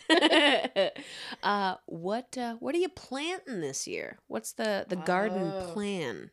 And as a What goblin, are you putting in the ground? Growing things is a big part of goblin mode. I would say. I mean, like, I don't know a member of the squad yet who is anti-plant. So my love of gardening has only increased over time. And so in my yard, the Commodore and I have built a raised vegetable garden, but we also have like a pollinator garden that's attached to it that we add on every year. We deal with flooding a lot in our area, so we're kind of working out potential water mitigation this year, which is going to be a cool adventure. Yeah. Because one of my goals is to actually increase. We don't have any amphibians in our yard. None. I've never seen an amphibian. Your yard is loaded. There's some, what are them? Peepers? They'd be coming out any day now. It's getting real close to spring peeper time. Low frogs. We have no frogs. We have no frogs, no toads, no salamanders in this yard. And I'm sure it's because of sediment contamination. But I want to improve the habitat here for that. But this year, I'm going full pumpkin patch. Oh, yeah. It's happening. And Come on, pumpkin patch. yeah, I'm not sure. I feel for the Commodore because I just basically was like, I'm gonna do this, and he was like, okay. And then he gets to the practical part of it, like, how are we gonna keep deer from eating all of it? And I went, we're gonna need some fencing. We're gonna need. So I have currently going, and on top of this is how much I'm into vegetables.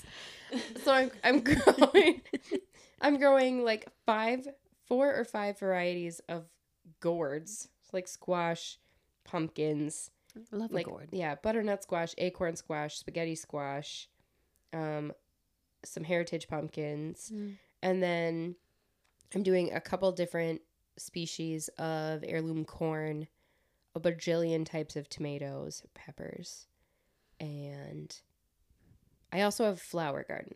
Oh. Yeah, which I'm expanding this year. So that's different.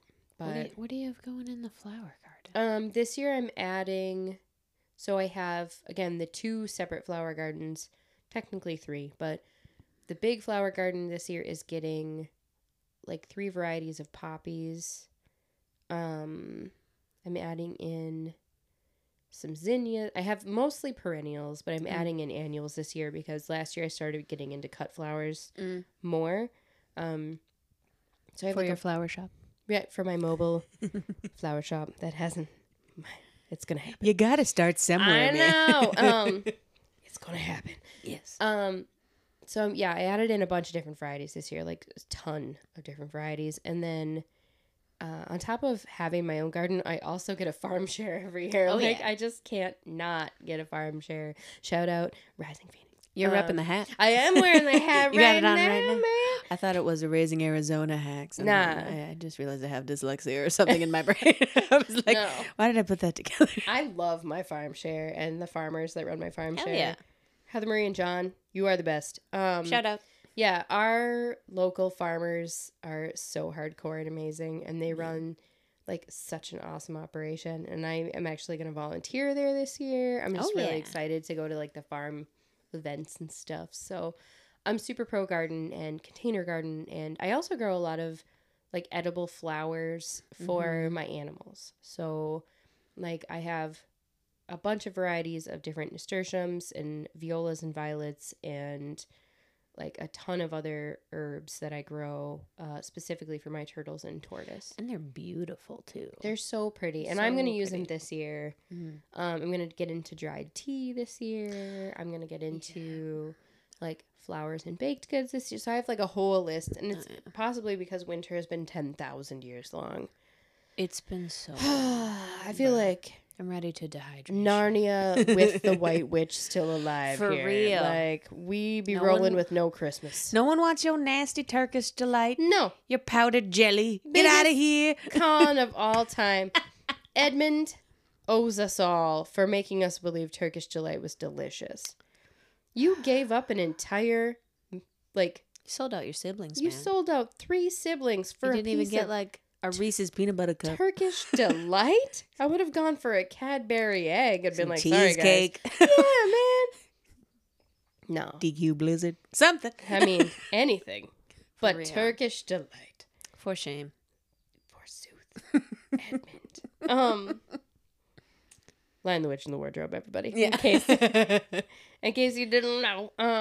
Yeah, so big time gardening. And gardening for me, again, falls into that same, like, if you are struggling with anxiety and you need Right. something to do, the physical maintenance of the garden, the routine tasks, the management of the plants, the harvesting, like the planting, the harvesting, the caring. The distraction and focus Mhm. on taking care of something that's just Not any of your other external problems. Yep. Really. It's really, really good for you. And like, it's also something you can do as a social activity. So if you have friends that want to learn how to garden or you have gardening tasks, it's really fun to invite people over and be like, hey, today we're going to, take off all of these squash flowers and we're going to do this with them, or whatever. And so it's a good way to get people involved.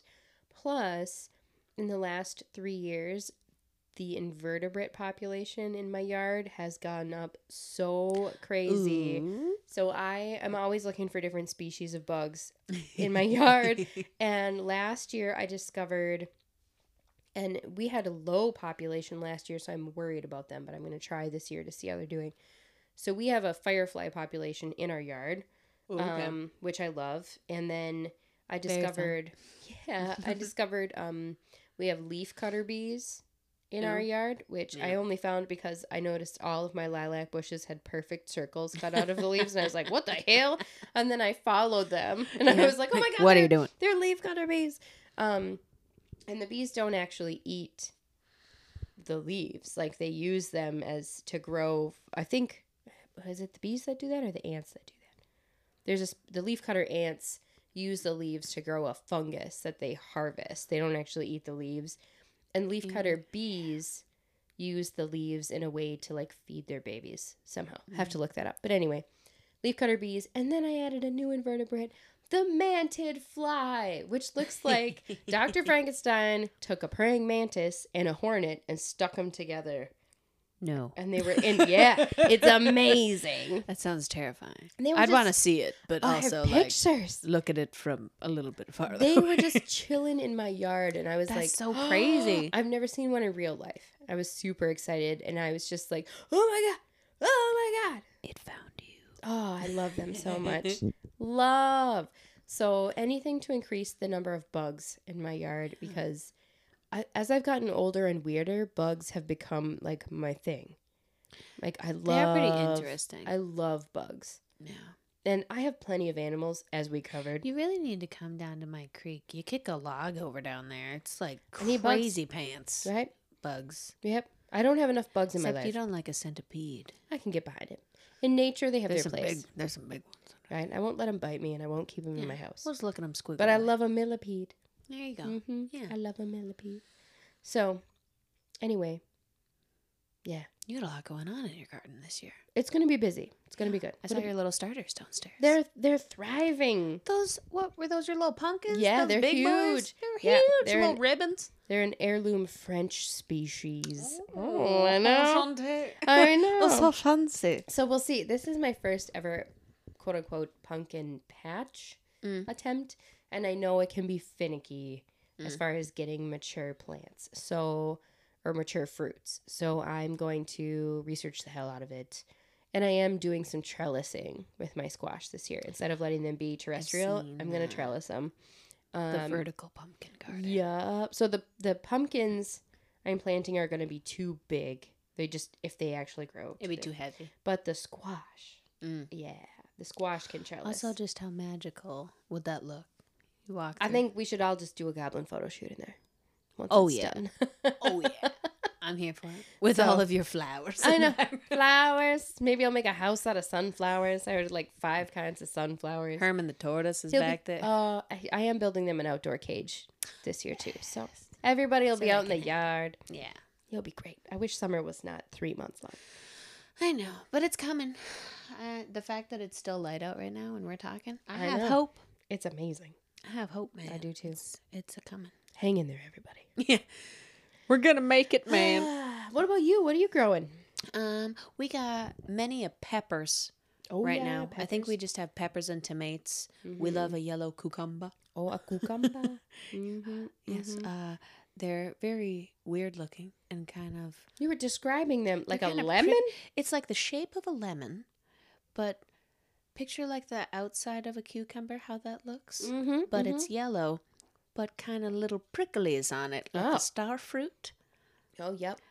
But then you cut them open, they're really seedy, but you can eat the seeds. They're very good. I love a yellow cucumber. And it's just, they're easier to grow because they don't get...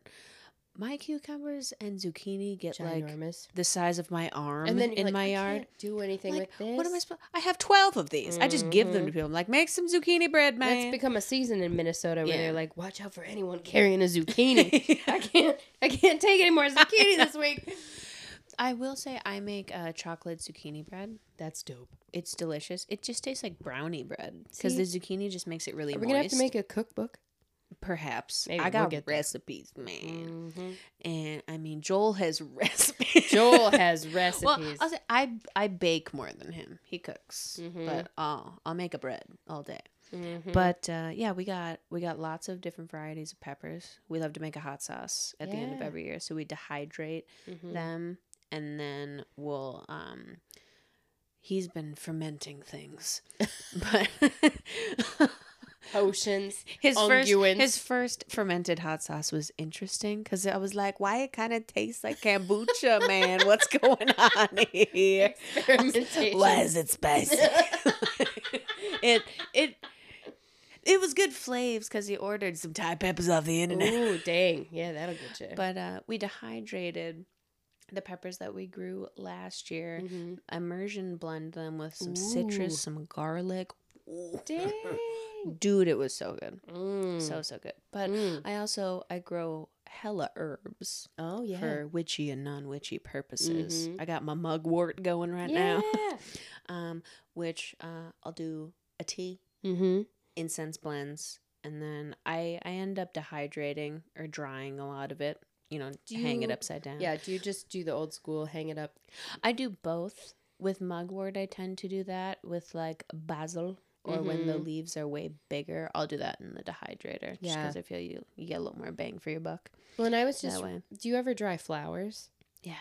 Do you use the dehydrator or do you do the flipping method where you like lay them out and let them dry and then flip them? I've done both. Mm-hmm. The best thing, weirdly enough, I've found with flowers is if you do them over a longer period of time. Mm-hmm. I have one of those. I have my fancy dehydrator that has like a drawer and racks and stuff, but I have one of those circle ones. Yeah. The like ones you get at like Walmart or Yeah. whatever that have the couple stacks. You put your flowers in there, and then I put that whole thing Mm-hmm. into a brown paper bag Oh. and just let that chill. Burp it Mhm. every once in a while, get some fresh air in there. Let that chill for a couple of weeks. They get perfect crispy and retain their color. Oh, dang. That way is the best method I've found. Because I had a weird thing happen to me last year. I was trying to dehydrate apple blossoms. Oh, yeah, yeah. I feel like I may have told you this. I don't know. So I took some apple blossoms. I'm like, oh, they smell so good. They're so pretty, all white and pink. Yeah. I put them in my dehydrator. Uh-huh. I washed them, patted them down, put them Oh, in the dehydrator. this memory is coming back to me now. And then I take them out. They're all crispy. I put them in a jar, Oh, yeah. for fun things I'm going to do later with them. I don't know yet. And then I go back to said jar like a week later. Ugh. It was full of tiny, weird little worms. I remember this I was story. like, how did you survive? Yeah, where did you even come Like from? weird alien fucking. They looked like albino tiny army worms, is the best way I could describe it. Whoa. See, you never know when the just worms survive. Released that jar into the wild. You're like, here you go. Here you go. Bye. That's Yeah. crazy. But it's town. like dehydrated them for like a good 48 hours. Yeah, they should have been dead. I don't understand. That's amazing. But then they were alive in a sealed jar. Yeah, which means they didn't join after the party. Right, and it's like you don't need oxygen apparently. Like, it was very interesting. So Fascinating. yeah, fun things can happen. But got a lot of herbs. I have some who knows what growing right now. I had Mystery. mystery seeds. I had a big spill in my seed box Mhm. that I had. They all look like basil. Funnily enough. But they've all come up. 16 kinds of Yeah. basil. Well, it's just I just wanted to grow the seeds in there. I didn't want to waste them. Yeah. So I'm like, let's just see what happens with these. And then I usually just yeet a lot of wildflower seeds around my yard every year. I have a lot of thistle. Yeah, that comes we up. do too. I feel for the Lo- Commodore. The bees. Oh, They love a good love thistle. it. Yeah. Mhm. And then I had these really weird black flowers come up from my Oh. wild. It looked like if thistle was in the shape of like a star Mhm. and had a bulb at the end of it, but was black. Don't know Oh. what that was. If it was a type Interesting. of weed, but they were very pretty. Mhm. Oh, They I think came I up know. last year. I think I will have to see. I've had them in my yard too. But they were cool. They are cool. Yeah, but those came out of my wild seed Yeah. mixture. I just got one of those boxes that's like $1. Oh, Has a yeah. shit ton of Like you seeds do. in it. Just Woo! throw them around. The bees love them.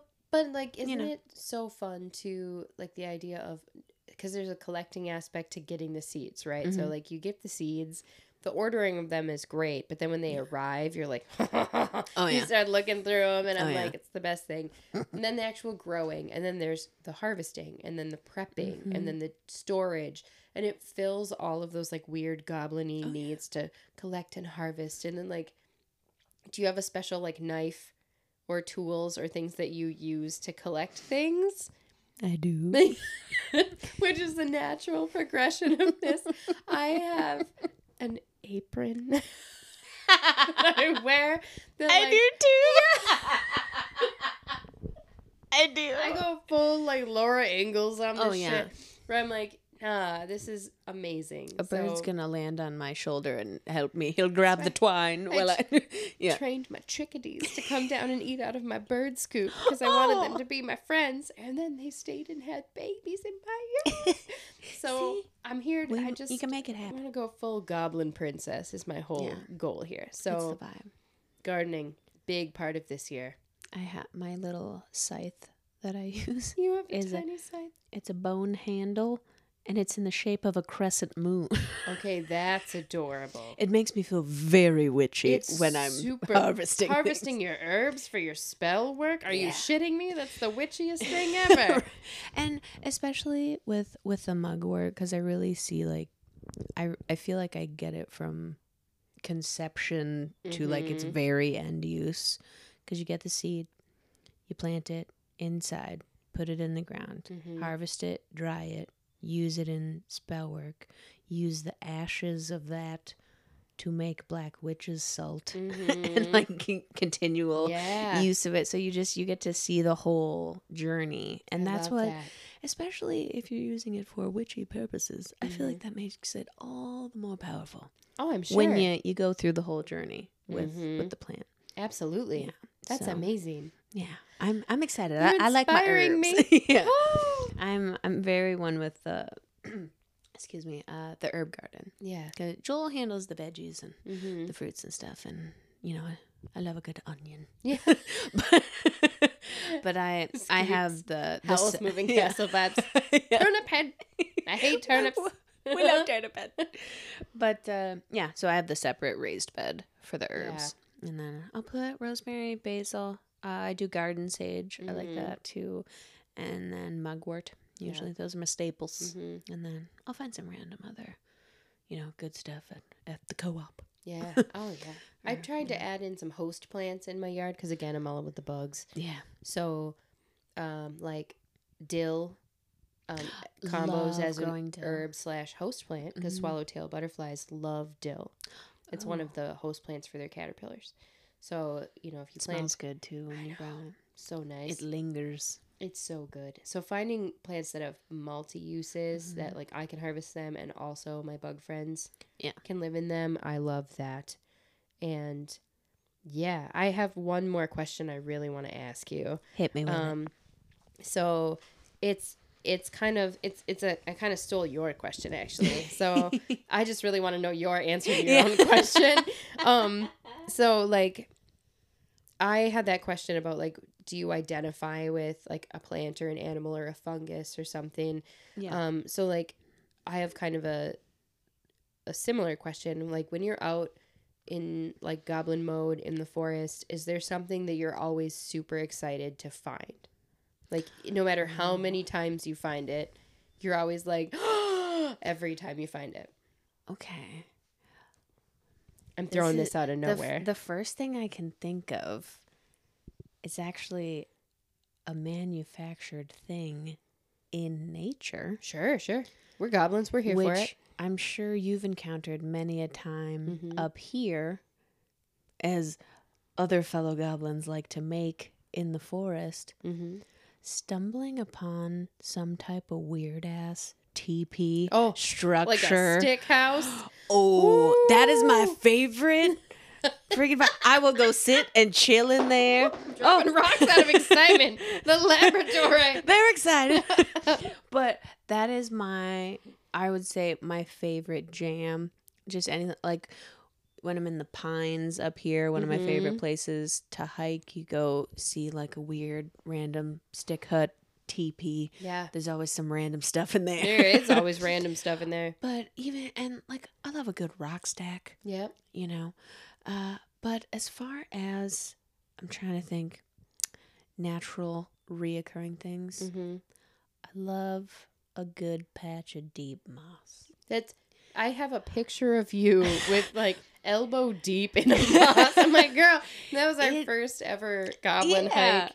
It's one of the most like sensory overload satisfying things to just mush your whole hand into like a chia pet of moss on a rock, and just it's so tempting because I always want to peel it, but I'm like, And no, you're like, don't do it, no, just touch it. It's fine to because I always just want to be like, ha ha, just where it's like the weird part of your brain takes over, the intrusive thoughts. It's like, no, leave it alone. It's fine. Don't peel it. Yeah, so I love a good weird teepee and That's a funny. big old pad. That was the first thing that just popped into my A head. weird, creepy ass forest stick like, house. like some weird Where's Blair Brooke? Witch. She's in the creepy ass murder shack in the woods. They're so fun and weird when you find them though, They're because like they kind of terrifying look haunted. though. Oh yeah, especially if you're like deep in the woods and you find one, and you're like, is someone around? Are they gonna come back? It just like gives me adventure vibes. Where it's like, who made this? What's going on? Makes me here? think of the like running from Shia LaBeouf's. Shia LaBeouf. I forgot about that. Like running through the forest, and there's Brooke running to the evil murder stick teepee. Like, for real? Oh, girl. All right, well. They're so fun and weird. Since we always have bladed weapons, it's fine. Yeah, but also moss. But, I mean, and moss. If there was a moss covered stick Just teepee, leave her in the woods. I'll move in. That's it. I live here Imagine now. how cozy it would be. I would make friends with all the bugs that live on the outside of it. Because it gives me like fae vibes every time I see one, where I'm like, is that an entrance to a different realm? It could be. Is this the time? Do you know how many times I've stepped into one of those and I'm like, this is it? This is the time. I'm gonna go into like Wonderbar. Here we go. I go into a different realm. This That's is why those mushroom circles you run into out there. You gotta watch out for Dude, those too. those happen in my yard. And then you go, So trippy. Yeah. Do I do it? There's some Do I do it? some fuckery about. Mhm. Something's happening. Yeah. That's really fantastic. Yeah, so love that. One of these days, it's gonna be an entrance to That'll a be different it. realm. And I'll be like, and then there'll be a sound. It'll be like, boop, and then you'll be gone. And I'll be like, well, It pans to you just touching the moss I mean- and disappear.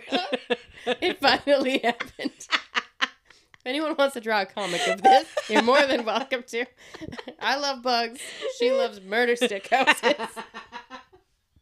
This is how shenanigans ensue. Man, That's why we blend well together. I think so. Because I'll be out there like, look at this mushroom. And you'll be like, gone. Sucked into another realm. And I'll be like, Brooke, where the hell is Brooke? Gone. Oh, that's just like, I would love for that to happen. I know we laugh, but I'm like, I want to touch a mushroom and go into another dimension. That And then sounds I'd amazing. just be like, well, yep. All right. And I just gather up all the mushrooms.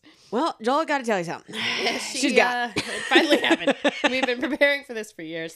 He'd be like, I knew it. You know, it's a matter of time. So, what would you say? Yours, is it more mundane? Yeah, I think it. What I is don't- you? What I don't is think your it's favorite gonna, thing? I don't think it's gonna top Murder Stick House. I'm sorry, that was weirdly specific. It was the first. thing. No, I'm happy. I'm happy. It was weirdly specific. That's what I was going for. I feel like I know you better now. Which is the whole point of this. So, Exactly. yeah, I'm like looking at my notes, like, shit, what do I have? What do I like? Things that I like to find in the woods. Oh, so I have a specific mushroom that I love to find in the woods, and every time I find it, I just like cheer. Yeah. So it's chicken of the woods. which Yes. is like everyone that's found a chicken of the woods that they've actually been able to eat is just like I've seen these reaction oh videos. my god. What's the biggest one you ever found? It was huge. I mean, like 3 pounds. But it was too old. So, but you couldn't tell that it was too old. Like I looked at it and looked at it and looked at the Commodore actually found it. He's like a mushroom seeking machine. And like I introduced him to like a few species of mushrooms and we went out and he was like, "Is that it?" I'm like, "No, it can't possibly." "Jesus Christ, how did you find that?" "I've been looking for years." And he's like, "Oh, I just saw it right over there." I'm like, "God damn it."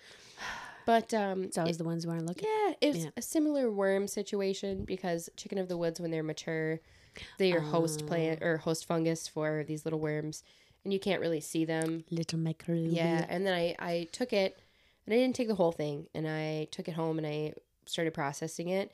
And when it warmed, it was a little cold when I brought it home, and like I looked for the holes of the worms, and I'm like, okay, no holes. Yeah. As soon as it warmed up, they started coming out of the fungus, and I was like, Oh no. damn. And some people I know that harvest them don't care about the little worms and just cook them off and are like, whatever, they're whatevs, just they can't hurt you.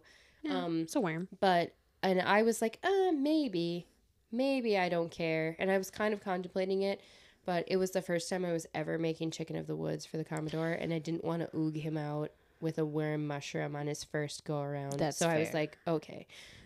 So we ended up returning it to nature, and I felt bad, but at the same time, I was like, I wouldn't have picked it if I had known. Yeah. And I try to be really careful. Like, people don't tell you if they know where a chicken of the woods is because it comes back on the same tree or on the same stump. Like, they don't tell you where it is because It's they know in the secret spot. people are going to go get it. Yep. And like, I've looked and looked and looked, and I've never found morel mushrooms. And they're some that like I really, really, really, really, really want to try. I've never even eaten one. Oh. Like I've never ordered them at a restaurant or anything because I have this foolhardy belief that the first one I'm going to eat is going to be the best one I've ever eaten. You gotta save it. It's like Like that I want whole- to find it. It's like that whole Redwall discussion we had about like the Yes. mushroom pasty. Like that mushroom is my Redwall mushroom. Yeah. So I keep an eye out for those. But I have a flower that I like to find every year. Ooh. And it's all over. So it's not like a rare flower, but every time I see it, and I have never not said the same thing out loud, and I do it multiple, I'm like, a star flower. Every single time. Oh. And sometimes it's like 30 times in one walk. Oh yeah. And Craig is like, yep, it is beautiful. Like and he is sweet for the first like 11. He'll be like, wow. And he'll go full Owen Wilson and be like, that's amazing. And then when I'm on the 30th one, he's like, yep, it's so good. I'm like, yeah, man, so good. So I love that. And of course, no goblin doesn't collect rocks, Oh my god. right? So always looking for a weird rock, and And a weird stick. always, I love a weird knobbly stick. oh, so good. And we were walking on the beach one time, and the Commodore turned around and he had something in his hand, and I was like, oh, cool. And he told me to put my hand out, and he put this rock in my hand, and it wasn't just any rock. It was a Lake Superior agate with 2 lines of amethyst going through the part of it that was connected by a like quartz connection. So it was an agate with quartz with like amethyst going through it. And I still have it downstairs. Oh hell yeah. But like, there's rocks all over this house. You've seen, there's piles of them. They're just Same. strewn about. You are the only other person I know who just has bowls of like lake rocks in their house. Like people have crystals, right? Yeah. Or a lot of people have agates up here. Yeah. But like you're the only other person who has bowls like me of just Rocks. stones. Yeah. It's sedimentary. Really, if any normal person came in and picked a rock out of that bowl, they'd be like, okay. Like, But that one, I'm like, it has a cool shape. I'm gonna do something with it. What if Yep. I paint on it? and one I day? go through my rocks Yeah. pretty regularly. Actually, that's weird, but I do it because I'm like, okay, maybe it's time for some of these to go back outside, right? Like maybe they have lived their life in the house. And so I go through and I edit them down. but it never goes well. And I'll end up pulling out like 3 rocks total. You And put then- one outside, then bring it back. I do. You're like, no, you're coming back Or in I with just me. move it to a new spot. And I'm like, you just seem happier over here. Yes. And so they almost never go back outside. Or like if they do, I have a spot in my yard where I just put all of them so I know where they are in case I change my Oh, yeah. mind. Or I put them in my actual flower garden, and then I'm just happy to let them integrate into the garden. So, You know what I still have? what? Do you remember when we went on our first goblin hike? Mm-hmm. We found that weird sparkly rock Oh, that was yeah. split in 2 pieces. Yep. Mm-hmm. Still got it. Yeah. Yeah. We're like, oh. Look at this rock. But that's the where it's like, dude, rocks are so old. Yeah. They're a part of the earth. Mm-hmm. They have energies Mhm. and vibrations, you know, that you can imbue. Damn it. But Rusty bottom. they're one of my favorite things. Yeah, And me too. it's not like a very flash thing, but I love a good rock. Mm-hmm. They're great. Yeah, I love them too. Yeah. And I did institute, because in my day job, I take care of kids. And every couple of months, I restart it. And then we have to take a break because they get too insane about it. But the rocks that I edit out of my collection, sometimes I will put in this little bucket. And then I bring them every Monday. And we do a rock trade. I love And this. it doesn't matter any rock they find, Yeah. because they will just pick up whatever random like pebble they find on the sidewalk. Mhm. And some of them compulsively do it. Like their parents are like, for the love of God, please stop. But now they're like, it's for Miss Sarah. And so the funniest part is when the parents start helping them find rocks for Rock Yes. Trade Monday. Oh, I So love they this. bring, so some of these parents have found huge agates and are like trading me these agates. I'm like, my Oh, yeah. rocks aren't that good. I'm like, are you sure you want to give me this agate? And they're like, yeah, it's for Rock Trade Monday. And then their kid picks out like a basalt. It's like And it's came like- from someone's driveway. Yep, it's just like, Yeah. or like, just a random little quartz or whatever. Yeah. And I'm like, it's not about the rock. It's about choosing the rock you Yeah. like. So I like to share that with kids. So They're picking it for the vibes. yeah. Man. Mm-hmm. Cuz I have some like that are just some like, nothing special. Anyone else would look past that, but I'm like, no. I can see the sparklies in it. Mm-hmm. It's a very cool shade of gray. Yep. Yep. It hits different to different people. Do you ever And try to that's what put I all love of your about it. rocks in like color order? Yes.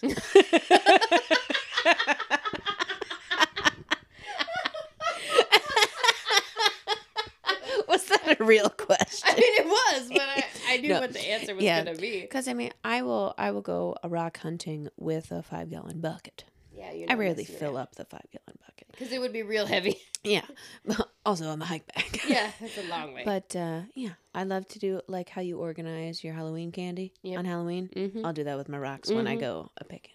Where I'm like, you're gonna be a necklace one day. You might be part of a lamp. You're just gonna be on a shelf. Right. You're gonna go in my potted plant. Exactly. Yeah. That's how you do. I like the organization of them. Goblin. Yeah. Full goblin. Moving rocks around, organizing them. Having a hard time parting with them. Oh yeah. So speaking of going full goblin, Yeah. I think it might be time to tell our listeners about our little challenge that we Ooh, have. Yeah, all right, do it. So I've made some stickers. I cannot wait for all of you to see the stickers she's made. And we'll call it our soft launch Mm-hmm. of a little thing called the Goblin Scouts. It's time. And we have a design. We do. On the stickers, which we would love to send you all Mm-hmm. in exchange for taking a pic of yourself, getting your goblin on, going goblin mode in Yeah. nature. If you don't have the social media or something, hit us up on the email. We have the email. Yeah. But tag us. Let us know what you're doing, how you're getting your self-care on, your goblin mode. Yep. How you're getting in touch with nature. Mm-hmm. How you're fighting your imposter syndrome. Yep. A cool rock that's your favorite. Right? Anything related to stuff we talked about. A goblin hobby yeah. that you have. Yeah. Stuff from outdoors you like to collect. If you too are an aficionado of murder stick houses in the woods. A picture inside of one. Safety first. Yes. Bring your sickle Check for shaped like a raccoons. crescent moon before. Or red band. Oh, God. Beware. But yeah, we just kind of want to, again, treat it as like a soft launch of the Goblin Scouts. Yeah. So you take a pic or, tag us on social media at Goblin Squad Podcast and or send us in the email and we'll send you some free Goblin Scout stickers. It's happening. And we'll post the design and you'll be an official entry. You're in. What? You're in. I'm trying to think of the word. Entry level Goblin Scout. Yeah, I think we haven't named the tiers of them yet. I know. We're gonna work out a system Again, here. soft launch. We just want to get you involved, and Yeah. understand that this is gonna grow from just us vibing off each other in a room to a group of people who actually share hobbies, interests, ideas, and communities, so that Yes. you feel like if you're struggling with any of like the creative blocks, if you have had the experience where you feel like you can't really be who you are because you feel like you have to focus on monetization and any of the stuff we talked about, send us something Yeah. showing us how Goblin Mode and Goblin Life is helping you. And we want to send you a sticker to say, hey, we're here with you. Yeah. We got this. And we'll throw in a fun little note in there as well. Yeah, we will. And if you're a loyal listener, you know damn well it's going to be an inside joke. Oh, yes. You of know it course. And again, social media, Instagram, Tim Tam, wherever you want to hit us up at. If you don't feel comfortable on there, the email. The email, yeah. All of this will be in the show notes, but we wanna see how you're getting your goblin mode squad on Yes, we do. and invite you into the Scouts. Please join. We so want there to be an army of feral, weird ass, super Yes. cool Goblin Scouts. Oh my god. I forgot I found the best definition. All right. Which I wanna hear if you agree. All right. So a goblin is a feral sprite who promotes the rejection of societal expectations in a hedonistic manner without concern for one's self-image. Oh, I think you just summed up this entire episode. Again, any comic artists out there that want to draw the goblin version of us doing any of the hobbies, Yes, we would happily share your art. absolutely. And maybe even buy it off of you because I just now can't stop imagining Brooke getting sucked into a fairy realm while I like poke a millipede. Like, I'm probably going to dream about it tonight. It's probably gonna happen. I'll write it in my journal. I'll let you know next week. and yes, I think a feral sprite, Yeah, like a forest a sprite. feral sprite, is the best description of all. And we want all of you feral sprites to join us here on the Goblin Squad. Yes, please do.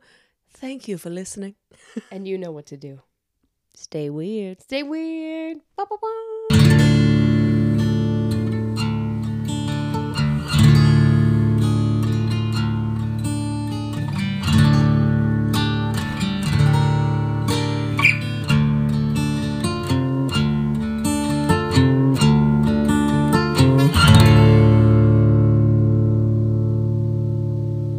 Give me a little scat. Hip bap middle of doop.